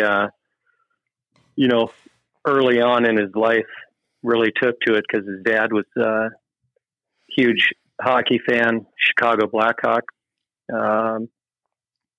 Actually, Dean Blaze, who played for the Blackhawks, was our high school coach, and then went on to coach at North Dakota, won an NCAA championship or two. But he's a huge fanatic and an unbelievable Dallas Stars loyal fan. I mean, that shot that went in at overtime tonight or this afternoon. I was down with the grandkids watching it in one room, and he was in another, and I was playing with the kids on the floor, kind of slapping the tennis ball like a hockey stick, and you just heard this beller in the house, the minute it went in, and his TV was ahead of ours for some reason on our TV systems here. And then like 2 seconds later, I saw the shot go in, and hockey, on my list of sports, I was probably number 9, which tennis was 11 in terms of my competency level. So I wasn't, really good in tennis, and I wasn't great in hockey either. But my cousin was a great hockey player, and he was about 6-7 years younger than me. And I remember him from a very, very young age. He was a goalie, and his name was Fred Anderson. And the western half of the state in North Dakota didn't do nearly as well in hockey through my lifetime there. They were always kind of overshadowed by Fargo and Grand Forks. And my cousin, the discipline that he had, in his approach to his developing his skills, it was unbelievable. He had a lot of God-given talent. He had just lightning fast reflexes, and he was a big, strong kid. And he was the first. He helped lead Minot High to the first ever state championship final, and then, but he was constantly going up into Canada. He was recruited. I think your brother, mentioned his name one time. He was not a superstar, but he was certainly one of the better goalies playing in high school, and he was constantly going up into Canada to goalie schools, and the amount of detail that he had to put into learning technique with his skates, with his stick, with his glove. It was just amazing to me, way beyond anything I ever envisioned to play at that level. And as good as he was, he got to go play at University of North Dakota, or at least he got to go on the team, and he had Eddie Belfour ahead of him, who ended up winning the Stanley Cup for the Dallas Stars, and he was used to being a big fish in a small pond, and he got there and he wasn't getting any playing time, and he's told me the story many times, and he asked Gino Gasparini, who was the coach then, what was going on, and Gino looked at him and just said, "You're not good enough," and he ended up quitting. He left college hockey and went on to join the Marine Corps, and he became a reconnaissance leader in the Marine Corps, and which is kind of a unique mentality, which kind of fits a goalie in terms of their brain type and that. And then he went back to school, ended up getting a PhD, and he's doing great in his life. But hockey to me, I'm glad I got to experience it in my youth. It became apparent to me that I wasn't going to be as good as the people that were around me. There were a lot of hockey players in the city. I played basketball primarily, but the mentality of the sport is what I really liked. It was just, it is what it is. And that's what, on the back of one of your shirts from back when you ran Tennis Smith in HTC in Tampa, no whining, no excuses. It was much more like that. I'd be very curious to go back up north and, go to some youth hockey games or practices really and see if the mentality is the same, because, it's hard for people to imagine that Dean Blais, and I shouldn't have used his name, but the hockey teams, if they would get in an old racquetball court at the end, and if they needed to settle things, the coach he'd throw 2 set of boxing gloves out under the center of the mat, and people would have to lace up and go at it, and just different. With hockey, I'll touch on a few things. First of all, the Dallas Stars, they have the same colors as North Dakota Fighting Sioux. Yeah, it looks like, because I remember watching North Dakota play hockey when I was a kid. Actually, just recently, Craig Conroy from our neighborhood, he's obviously much younger than I am. He's just 51 years old. American hockey player, but at age 51, unlike your cousin, after the 1980 Olympics, scouts were looking at Americans, but he was just named the GM. He had a great career, played 1,000+ games in the NHL. But his mother, Marianne Taylor, I asked Lionel Hewitson at a funeral. I said, because Craig Conroy, many people from Clarkson College or Clarkson University have made the NHL, but he's the only kid from Potsdam. I don't think Andres Barbosa could get on that top of that one as far as fact checking, but made the NHL. And he didn't start playing hockey till he was like 11, and that's like ancient history. I mean, so you have to really get on skates early. But I said, why did he make the NHL? And he said he was the first guy on the ice shoveling snow. I mean, so you got to get out there and shovel the outdoor rink.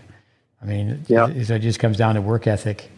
You mentioned Eddie Belfour. I mean, he's in the Hall of Fame. Jimmy Rogers from Winnipeg, he went to our tennis tech program in the 80s. And he was a goalie. When he's like 16 years old, he told his father, "I'm afraid of the puck." Anyway, we have to get Jimmy on. We'll have to do a lot of editing because he's one of those fun guys who you can't say a sentence without the F word. He's actually, all the years he was in tennis, he's now making his living in hockey. He's doing some scouting. But passion, my father was civil engineer, and on his car he had this huge antenna, and he could go to the highest place in the county. And wherever Clarkson College was, he was going to find a way to listen to the game on the radio. And then we had an antenna that went to, my mother used to say, it goes to the moon, and we could turn it towards Kingston, Ontario. And in this small village in upstate New York, when we moved 150 miles south, we were the only village who got the hockey game. So I think passion coming from other sports. But for tennis listeners, the one great thing about tennis is it's not political. When a kid is on the bench, in tennis, it's kind of like wrestling. Okay, we're going to have a wrestle off. And I think, I know that coaches have gone away from that. I don't think that's right. I think coaches should have a challenge system. But, Rod Laver's line, you can let your racket do the talking. So you can climb your way up the ladder, but if, some coach doesn't think that you're good enough to make the team, that's the coach's decision. There are a lot of people that are on a bar stool and they're telling you they got a bad shake in sport. And then if you're a jock, you can almost guess that it's a legitimate story. I mean, there are some people that tell you that they were a jock, and you just know after being around them for a few minutes that they weren't a jock. For sure. One thing about pro hockey for people, if they were to go to a live game, they would fall in love with it. I used to not like to watch soccer on TV, but once I saw world-class soccer played in Europe, it was like, okay, I can watch this. But let me tell you about what's going on with the Florida Panthers. This is something that TNT, they're covering a lot of hockey games. They should cover this one point. So this kid, Matthew Tkachuk, he's got 3 overtime goals. And it's becoming a Disney story. It's just the script is like too good to be true. His father, so let's go through the Florida Panthers. They beat the Bruins, whoever had a record-setting year, and then they beat the Leafs. I think the Leafs were either the third or fourth best team, and now the second best team is the Hurricanes, and they're up 2-0. So Keith Tkachuk, father of Matthew Tkachuk, and you can't forget his mother. I mean, she's from Winnipeg, and so like people from Minnesota, you use the word Hardy. So my oldest brother, he drafted Keith Tkachuk. He's playing for BU. And my brother used to like to draft people that were afraid of their mom. Now, so for our tennis audience, hang in there. Roger Federer was afraid of his mother. She's an Afrikaner. You are going to ship up or shape out. So anyway, Keith Tkachuk, his mother is 4'11", and my brother said that's why he was so good. He was afraid of his mother. And if you study tennis, it's really interesting where the mother and daughter usually have a conflict. The father and son usually have a conflict. But for the most part, the success stories, it's the father, Gene Austin and Tracy. There's obviously exceptions to the rule. But like Jaeger and her father, Connors and her father, Courier and the mother, you just go right down the line. Hingis would be an exception. So anyway, Keith Tkachuk, his father was a Marine. Now, then he was a firefighter for a career. Grew up poor. And So he was on talk radio, a national radio covering hockey, and the Florida Panthers were on their way not to make the playoffs. And, he just kind of lit into them and go, they're just soft. They're just soft. And then, and this is the point that should be on TNT, Paul Maurice, the coach, he absolutely loses it.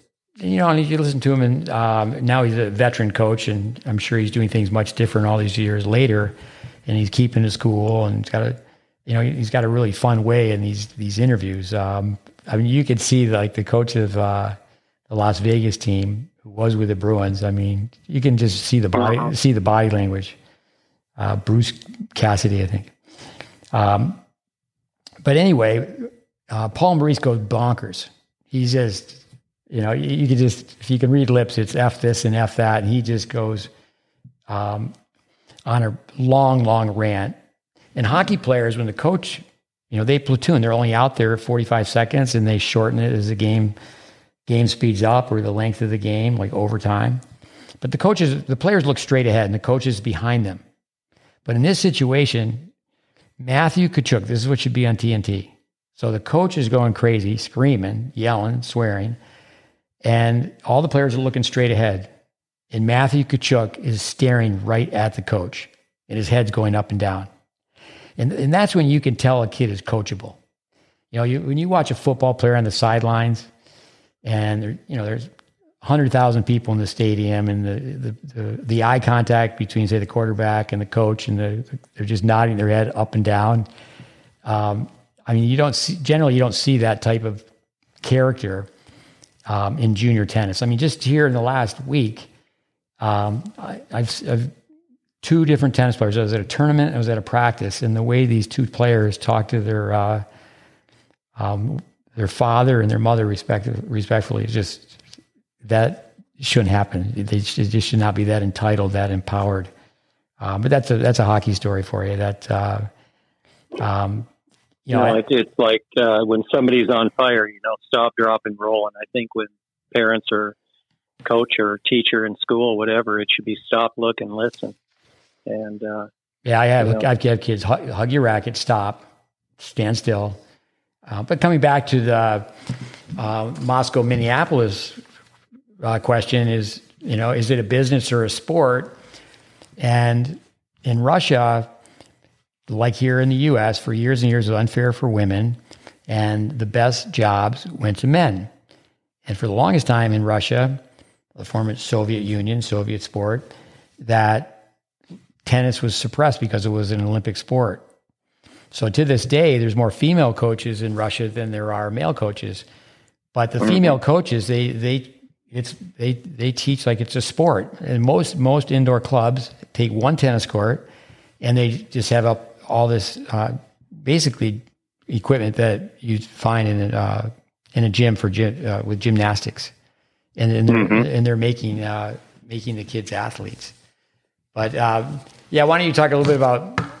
I think that's something that people don't really know about what we do. I'm thinking, okay, maybe need to change things and just run character camps. Instead of running technical camps, because we always tell people if you can't teach character, you're really at a high level. You can't teach technique.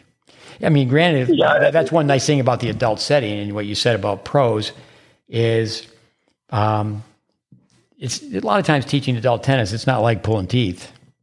If they're serious enough to be in a clinic, they're serious enough to be taking private lessons. They're going to be much more open to learning. There's not going to be as much interference. But I think it'd be great for our listeners if you could touch upon that for a little bit. Well, the character part of it, it's funny you said that because, Andres, Coach Andres, who works here with me, and, he's very intelligent young man. And I heard him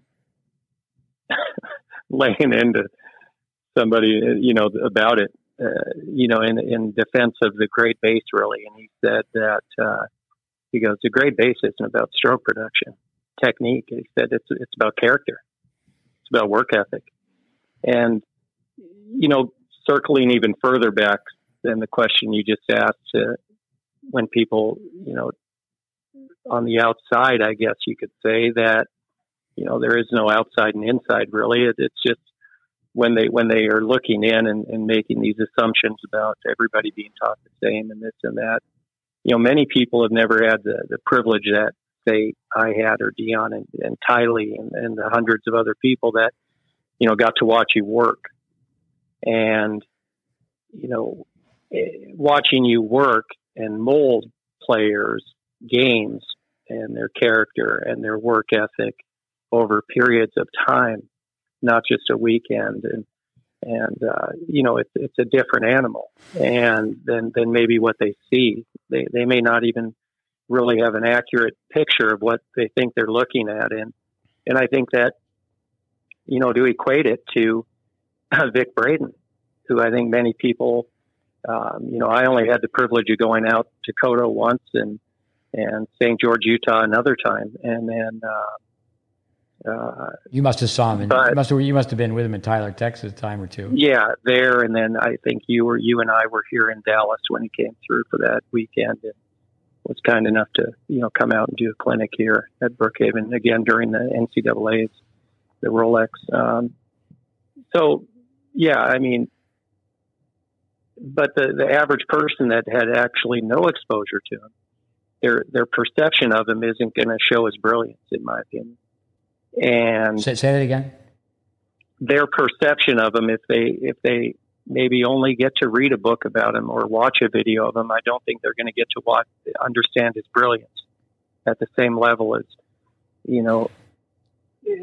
living around it, being around it. And it's almost like learning a language. I mean, you can learn Spanish in high school or any time in your life in a classroom and that, but immersing yourself completely in a culture is certainly the most effective way to round out your ability to develop that skill. And I think that, you can't learn to teach tennis at all if you're not teaching tennis.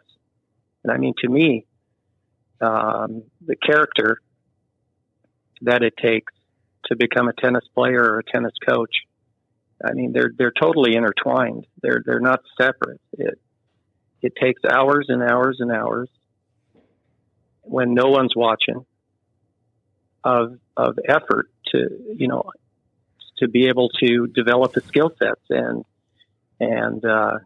you can't teach enough tennis if you want to become a great teacher or coach, and you can't play enough tennis if you want to become a great player. And I mean, there's just not enough time in the day, and it's not about having the hours of the program. It's what, you've always said, program plus. I mean, it's a phrase we use constantly around here. It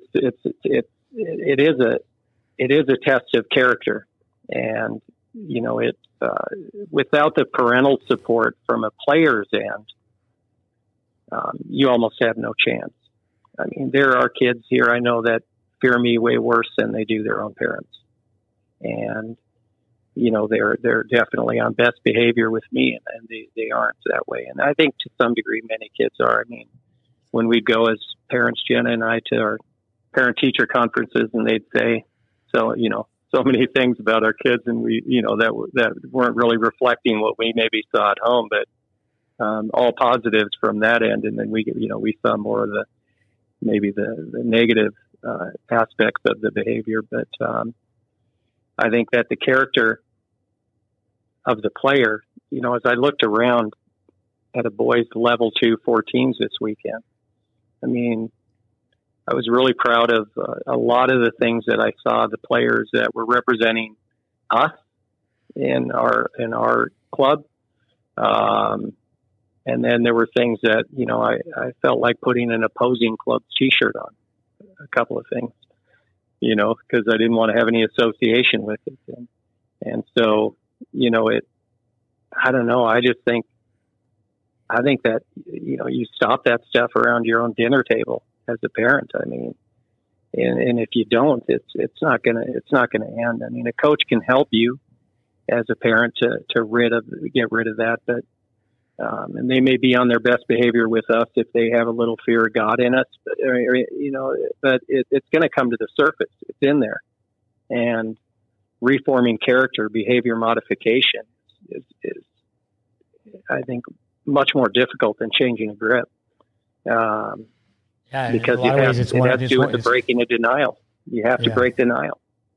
Go ahead. Sorry. I was just going to say, in a lot of ways, it's one and the same. I mean, it's adaptive behavior. I mean, you're doing this and you got to do that. I think 10, 10, and 10, 10 years, a coach, I'd say a tennis coach, using that title. So they put 10 years in. Well, they're getting to coach another group of kids, another generation of tennis players. The kid's a kid. So say it's just from like the age of 8 to 18. They don't have wisdom. I'm always telling kids, your parents have wisdom because wisdom is knowledge with time. A kid just has wisdom teeth. But a coach, so they many times they're skating away, not to get back to a hockey term, but there's no accountability. But with the parents, you asked the question earlier, as far as people changing at different rates, a coach can work and change at a different rate. I mean, what type of work ethic do they have? We have that one course, it's 25 hours long. Well, it's only 25 hours. If you were to just say, okay, an hour a day, you're going to knock it off in a month. And collectively, the 5 courses we have, maybe it's 35 hours. So you still could do that in a month. One of the ways I learned so much under Vic Braden is, as you know, we use his textbooks. His books were our textbooks. So I had people reading the books that I knew they weren't reading the books. You couldn't even have a discussion with them. Okay, read chapter 2. And they wouldn't read chapter 2 as a group and say, okay, now go home, type out these notes, bring them tomorrow, and we'll go back over chapter 2. What we did in the 80s, I don't think that's been replicated on planet Earth since we did that. How many people are going to we're going to take this core information and we're going to practice in a lab setting, 15 hours a week. And then you're going to go off for the summer and you got to come back. And we had all sorts of extras, do this, do that. But no, I mean, some parents come. I think it's replicated, but it's in fields like surgery. Say that again? To become a surgeon. I think it's only replicated in different fields, like in becoming a surgeon. What you had us do. I mean, and that's not being replicated in tennis coaching for sure. I told a young kid the other day who wants to be a brain surgeon, and he has the aptitude to do it. So I said, about 15, 20 minutes from here, there's a parking lot. And I put myself in a position where I went from BMOC, where I was made the varsity hockey team as a freshman. It was the biggest sport on campus. And I go, well, I'm not going to make the NHL. And I came up with this idea. My brother was studying hockey. I'll study tennis, but I was told you have to learn how to play. Long story short, I came to Florida, got on an airplane, got off the airplane, didn't know one person, and ended up making a contact with a gentleman who I had a great setting at this 5-star hotel where I could go anytime I wanted and hop cars. And that's how I never called home for a penny. And with that, I'm just telling those kids, you think I was excited to look at that parking lot and go, I later went back to school and did this and did that. But, I took the role of starving artist and said, yeah, okay, this is what I'm going to do for 3 years. I think Braden is, if you expect your students to play, you should expect yourself to play. You don't have to be a great player, but, young coaches, they need to still find time to go work on their own game. I mean, eventually they come to that crossroad where, they got to be wrapped up in their students' game, not their own game. But if you expect your players to make changes, I think people who can teach also have changed their game. Where a guy by the name of Jim Mantle, he went to study in person with Vic Braden before I did. A bright guy from New York. He was from the medical world, and the BS of Jackocracy. He went back to the medical world, but. He was just a bright guy, and he was studying Braden, and he would tell me something. Hey, you're tossed too high, you tossed too far left, and it's like, okay. I didn't really understand it to the level until I actually just ended up spending so much time with me. Again, coming back to you have to spend time with the information. You got to work the information. It's just like a musician. You don't become a great musician by taking lessons. Who's going to learn to play guitar? The kid who takes a lesson and doesn't practice, or the kid who doesn't take lessons and they play till their fingers bleed? Yeah, you got to be constantly massaging the information all day, every day. Yeah, it's interesting though. Coming back to hockey, I found myself in New York. The Masters was played, and so there was, my brother would set it up where I was in Felt Forum, the large auditorium next to Madison Square Garden, and I had access to all the practices. But I was there long enough to be at the, Ranger hockey games and the Ranger practices. And Dave Maloney, his brother Don is the president of the Calgary Flames still. And I know Dave, he was a captain of the Rangers at one time. But he had worked at Bobby Orr's hockey camp.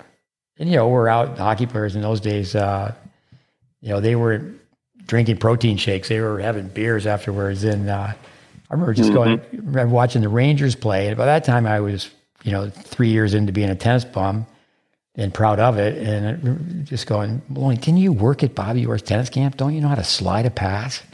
But that's just the culture. I mean, the coach who just won the NCAAs, I listened to a podcast, Quinnipiac, and it's an amazing story how he took that program from a Division III, it became Division I, and it's a fantastic story. Yeah. And I think coaches should be looking for those stories because we don't have enough of those in tennis.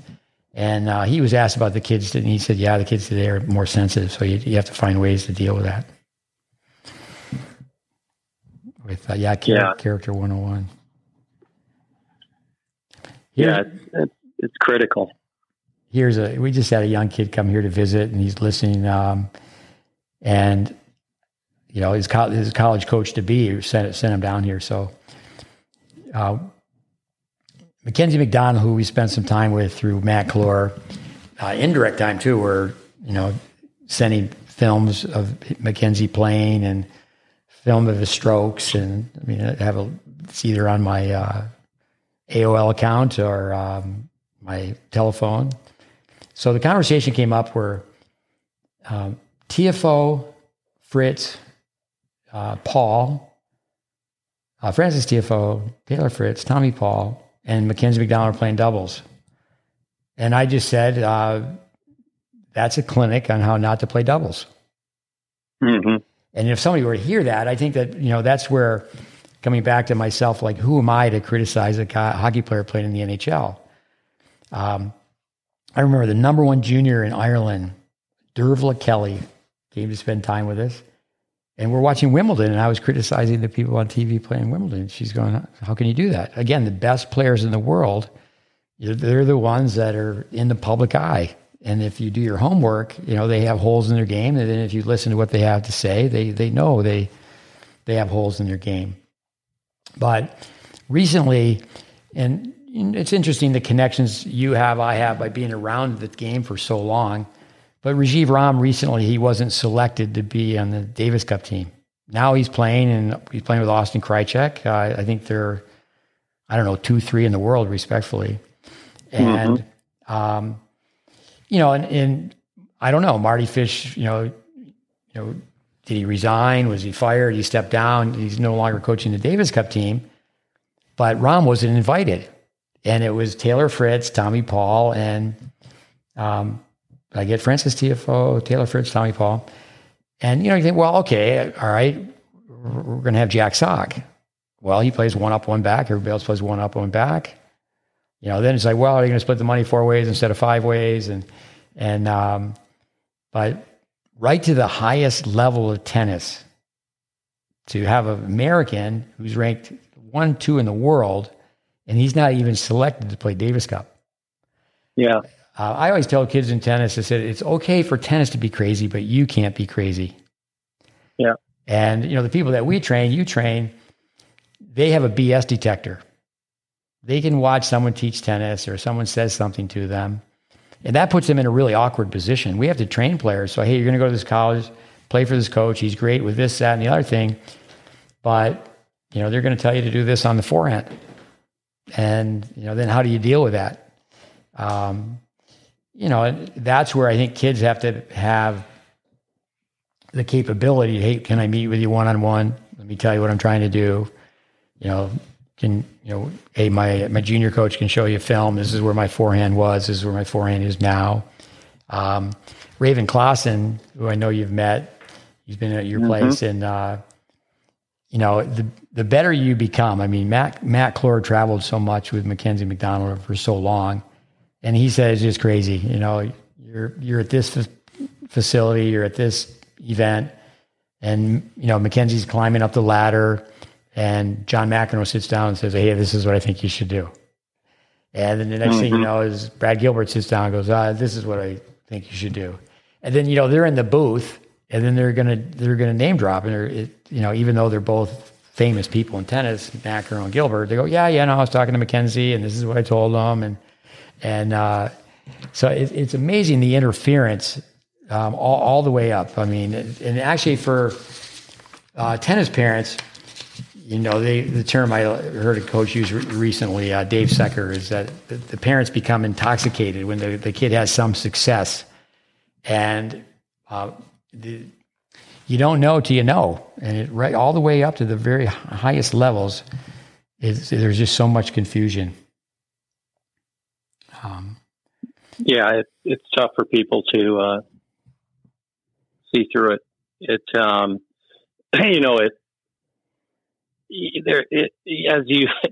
I always try to prepare people you can tell they're headed on a path where they're going to start breaking through. And I try to, long in advance when it's going to come, just to get them to be able to discern things that are really valid, really pertinent, and see through the fog. And I just think back, it's probably been 20 years or longer than that this one kid who kind of grew up right inside the system, the environment, and he ended up semis of the Orange Bowl and 12s. And the Orange Bowl was a solid tournament back then for sure. And it's longer than 20 years ago. And I remember right outside the court I'm always on, telling his parents, I said, "Hey, I said this has to happen, or this may never happen again. This result may never repeat itself." And the dad, literally, you could have heard him all over the facility yelling at me. But I was just kind of warning him because their boy was big. He had facial hair at 12, and I was telling him that the semis of the 18s is a different animal there, and he was going to have to be a lot more complete in his game and not so one-dimensional. And I told him, I said, now you guys are going to start getting, I think, like Andres Barboza, as you mentioned, now you guys are going to start getting knocks on your door. And a lot of the pretty people are going to start giving you attention. And, the relationship didn't last.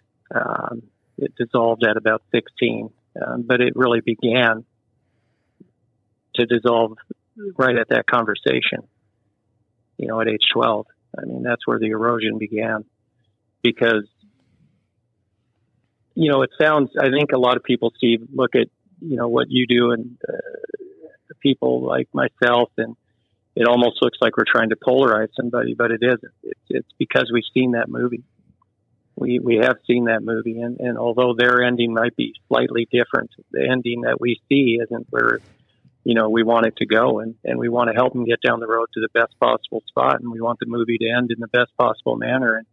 And I think that it comes across in a way where some people perceive that as us being a little bit controlling, a little bit this and that. But, I tell this all the time. I mean, show me a good football coach, a good basketball coach. That's not control. That doesn't want control of an environment to make the team win. You have to have it.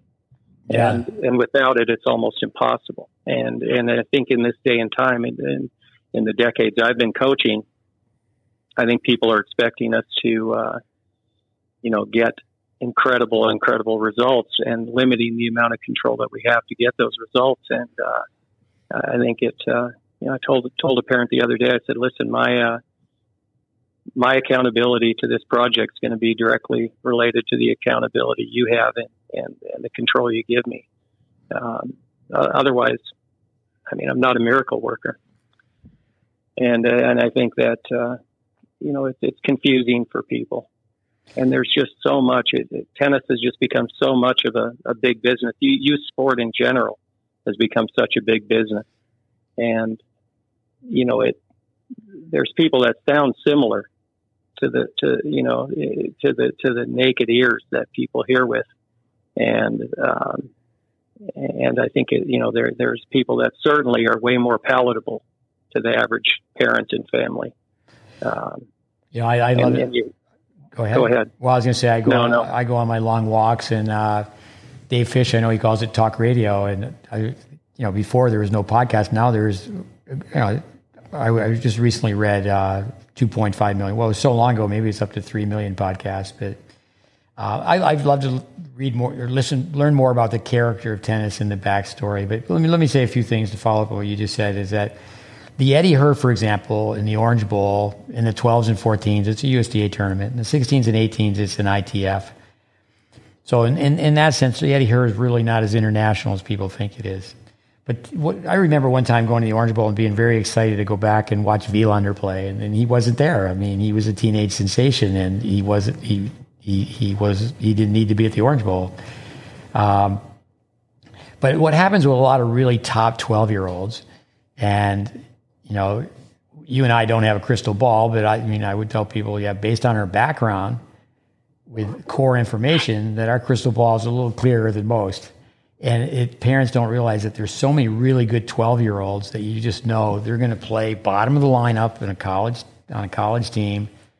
And we used to say this, and that's not the case so much anymore because one-back tennis is ruling the game, is that kid is going to be not even considered to play doubles. They're just going to play bottom of the lineup. And then a lot of parents don't realize is that college coaches will plug you in at 6, and you're at 6. They're not, we junior coaches are trying to make everybody a number 1. College coaches want to win. They want to keep their job. So they recruit a guy and they go, okay, this guy, his game, he's going to be a great counterattacker and he's got no offense and he's played 10 years of baseline tennis. He's going to do really well, get a high GPA and, study accounting or engineering or whatever. And here's a phrase, your best tennis is possibly behind you. Yeah. But that's where you got, it just seems like, can we sit down with somebody and say, let me tell you that, look at this film and look at these stats and how your kid's playing. Your best tennis is probably behind you. This ties in with what you said about an athletic director. That's where the top football coaches at the top universities, the AD works for them. That's I don't know if that's still the rule, but it was that way for a long time where I'll be your head coach, but I'm not working for the AD. The AD is working for me. That's just interesting. As I mentioned earlier, a group of us were at Tennis Memphis, a nonprofit. And, I had a self-motive going out there. I mean, I did meet with Andy Andrews before I went. He's the incoming president of the USTA. But unfortunately, his daughter was very sad. She was a victim to cancer, and then she eventually passed away. So he declined to be president of the USTA. But one of my friends made that happen, and he said, "Hey, if you go to Memphis, I'll put money on the table for you to make what needs to happen, which would be when you work with underprivileged kids for years and years. I mean, that's really what our content is. Our content is free instruction. Like we've had free clinics or the dollar clinic, and but with that, it's pretty easy to give a free clinic. It's not so easy to take underprivileged kids to tournaments. Okay, we got to provide transportation, we got to provide accommodations, we got to provide food. But what happened in Memphis is they lost a tournament. The tournament went, and it was a famous traditional, it was on the calendar forever, the Memphis tournament. Men, women, sometimes both. I'd have to go through that. But it was, everybody knew Memphis. And they lost a tournament. So the facility, now I understand it's townhouses. So the university and the city have built a $20 million facility. And at one point with, Jennifer Roberts was first the women's coach. She made it happen where Craig Tiley went in after her, and he was the director of instruction. And then then he became the interim coach, and the rest is history. He did an amazing job where they went from obscurity to winning the national championship. And actually, with that, I heard some trivia today. 1957 and 2003. Those are the only 2 years that a Big Ten team has won the NCAA men's tournament. And 57 was Michigan. Yeah, Michigan. And 2003 would have been... That's Ty Lee's team. Ty Lee's team, yeah. But so Memphis, they have, it should really become a tennis learning center, just like what we tried to do at Tyler Junior College. Is everybody needs to be on the same page. They need to be from the same book. And it needs to be, again, a learning center. So the team coaches and the instructors with the underprivileged kids, the kids from the private sector, everybody needs to be on the same page. And so I would say the same thing needs to happen with the USTA. For 3 years, we talk about, this I guess would come under RAP, RIP, and RANT. But for 3 years, I was on the USDA campus. The place was 3 miles away.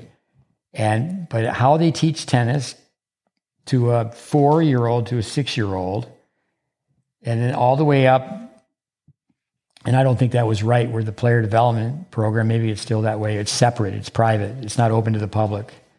Granted, they need to control the courts, and if the pros want some privacy, but hey, let's have these young kids see the best players practice. And then they've struggled getting the best players to stay there. And the instruction is free. It's like, well, what's happening here? But everybody should be on the same page, and it really comes down to that Bradenism. The dimensions of the court and physical laws dictate stroke production. No coach's theory or any whatever. Like, let me say it. Can you say it? I just fumbled and stumbled here. Bradenism. No coach's opinion dictates how to hit the tennis ball. Yeah.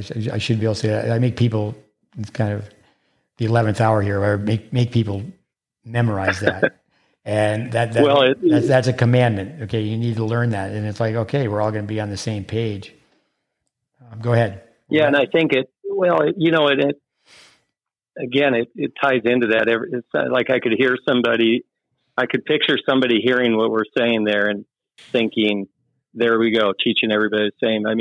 If somebody has a flaw, they have a flaw. And, if you can statistically analyze it and you can document it and validate the flaw on video that matches up with the statistics, it is what it is. And, I was always fascinated when I got to live with, Jenna's parents back when I was in Tyler, and Craig and I were going to UT Tyler, working for you, making millions of dollars as your interns. And then he went on to work for EDS, and he brought home information on change in the business culture. And I'll never forget. This is your father-in-law. Yeah, my father-in-law. He's a very smart guy. And I just take these manuals and just read them. They had nothing. I don't know anything about technology, but the things were really on cultural changes and how to make people, modify behavior. And I always go back to that breaking of denial, because there were all these steps that had to occur. But if step number 1 didn't occur, the breaking of denial, then all the other steps they were actually null and void. They were useless. And so, I've really tried to do that in my day in and day out approach. It's just so evident to me that when you spend a fair amount of time around certain people, they're just not going to break denial. And unfortunately, it takes them to hit rock bottom, or they just go through their life never breaking the denial. And I think that, whether it's a player or whether it's fellow coaches, teachers in the industry, I think it's hard to break denial if you don't have the exposure, and you haven't been exposed to the knowledge, to the truth, or if you're a player, to the level of play where you realize you aren't that good.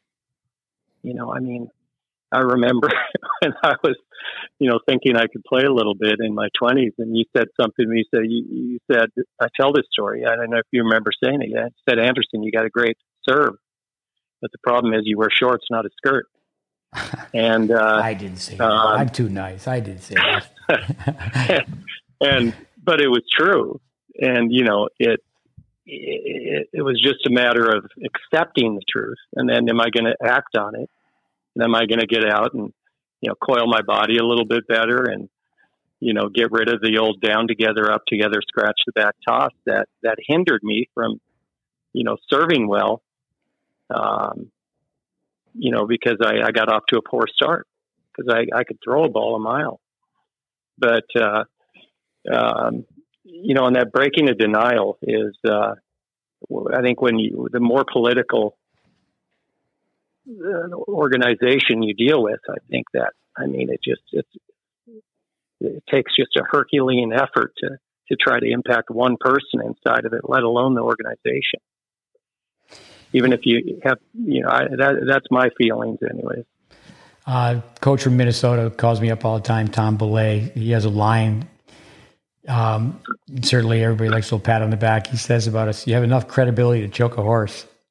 And I don't really even like the word credibility. I don't really like to, we're going to put photos up of kids winning weekend tournaments. I know parents have started doing that. And I think initially they just innocently started doing it to send their aunts and uncles. But then now, everybody's just sharing. It's not really like it's for family. It's everybody and their brother is, holding up the 2-inch trophy and putting it on social media.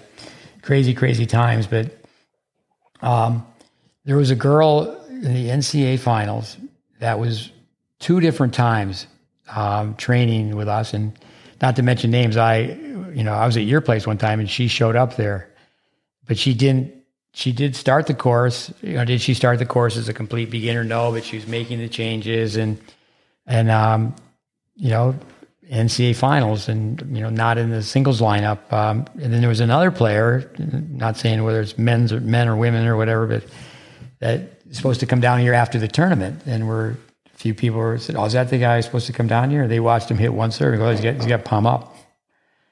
And, it's amazing how far people can go in tennis and not be told something that's just so obvious. But it's only obvious if you see it. If you don't see it, you don't see it. But once you see it, you always see it.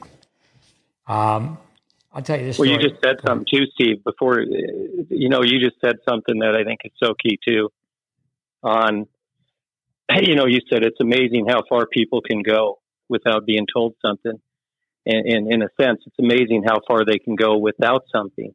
And I think it's a testimony to how important character is because, group was visiting a few weeks ago and I said, don't think because we're going to get forehands, backhand serves in line that you're going to automatically fall into place and everything's going to work out. I'm sorry, who was visiting? Some kid? Yeah. Okay. And I said, that's A, but B, grit, C, character, work ethic, fight, hunger, desire, passion. And, I think that, going back to that kind of thing and what Coach Andreas here said, that people that really understand the great base, that have lived it either through, like I was fortunate with you or Coach Andreas and his wife here. It's a character. It's a culture that goes way beyond just the nuances of the technique, and it touches on so many more things. And I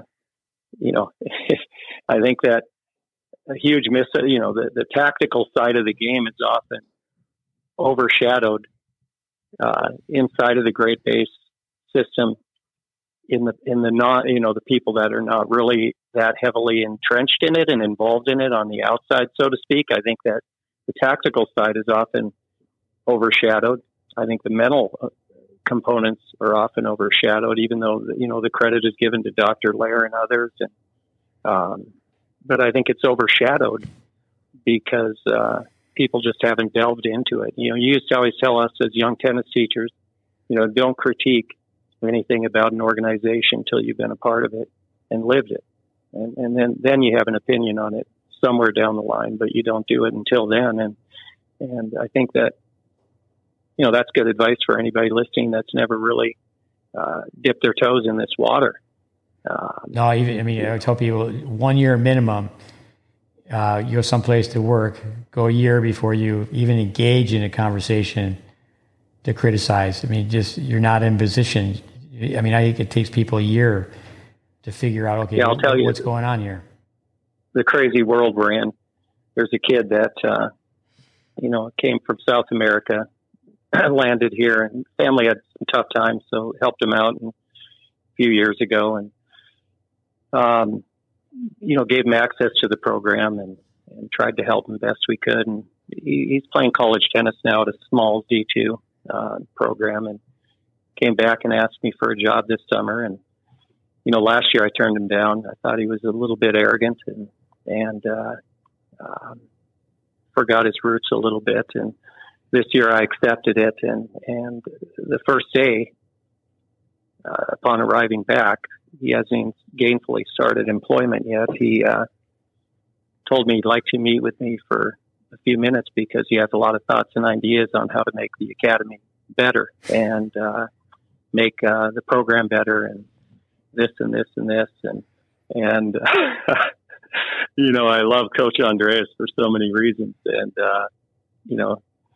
I told this kid, I said, well, let me give you a real world. I said, I have a minute, but if you want to access my time, I said, come today between 5:30 or tomorrow between 5:30 or 6:30 a.m. I said, if you can't do that, I said, write a email to me and have it on my computer by tonight at 5 p.m. and I'll look at your ideas and I'll go from there. Coach Andreas, I forwarded him the email, and he said he sent back a pretty strong email because the kid is from his home country in Venezuela, and he said you should have written 2 words, thank you. And that's good. Moneyball, the movie or the book Moneyball, it's something like this, paraphrasing. It's amazing. I played the sport my whole life, and I know so little about it. That really applies to tennis. And tennis, everyone's heard me say, when Crummy plays Crummy, or who wins? Crummy wins, but they don't know they're Crummy. But, there's just so many things that people agree upon. Okay, we're going to come out of the starting blocks this way. Okay, this is the way we stand at the follow line. Okay, this is the stance we're swinging at a baseball bat. And, but tennis, it's just loosey-goosey. Here's a story for you. We got to wind this down. But, I think rip and rant. We should just say, okay, let's go back because people want us to do that. Okay, let's just go over the volley again. Let's go over the forehand again. So paint the picture here, tell a story. Matt Clore, who his father taught him to hit the ball really well, but he made some changes for sure within what we do. And he still to this day, he's getting close to 40. He hits the ball really well. Actually, Ben Shelton, Matt's at the University of Florida now, and Ben Shelton made a comment, no one on this campus has ever hit a ball better than Matt Clore. I think that it would be a very good match if Ben Shelton had to serve underhand. But anyway, so Matt, his young daughter, it's not like tennis has been everything to her, but she's been taught to hit the ball really well. You toss balls to her underhand, and people that have any eye for tennis, even if they don't really know the nuts and bolts, they'll go, okay. It's like people don't know the nuts and bolts of why Roger Federer was so good. We have a short video clip on that. So anyway, the guy who's in charge of the tens with the USTA, he's really impressed with how Matt's daughter's hitting the ball. And he started talking to Matt. He goes, I'd like to really talk to you about it. And Matt had he just mentioned briefly the great base. And he goes, well, I've heard a lot of negative things about that. And a girl that you've trained, I know I was on the court with her when she was really young. Ashton Kruger is like 4 courts down on the indoor courts. And he said, see that girl over there? He goes, how do you think she was taught how to play? And then the gentleman said, hey, we got to get together. I need to sit down and talk to you. But, that never happened. It's not going to be a coffee table discussion. You're not going to go to Starbucks and say, okay, let's just chit chat. Months is a good start. years is what it takes. But people can, start on page 1. I mean, with we have that course, Tennis Intelligence Applied, and that's what we're trying to do, is just really carry the torch from tennis teachers from the past, because, it's like, say, with Braden, for example, what do the incoming tennis teachers know about, the not just the science, but the application, and what Braden did for the game. I mean, it's just going to be forgotten. Yeah, you got to bleed tennis. I like that. We'll end on that one. You got to bleed tennis. I like the line where people say they have no blood in the game. And tennis is a very, very difficult sport.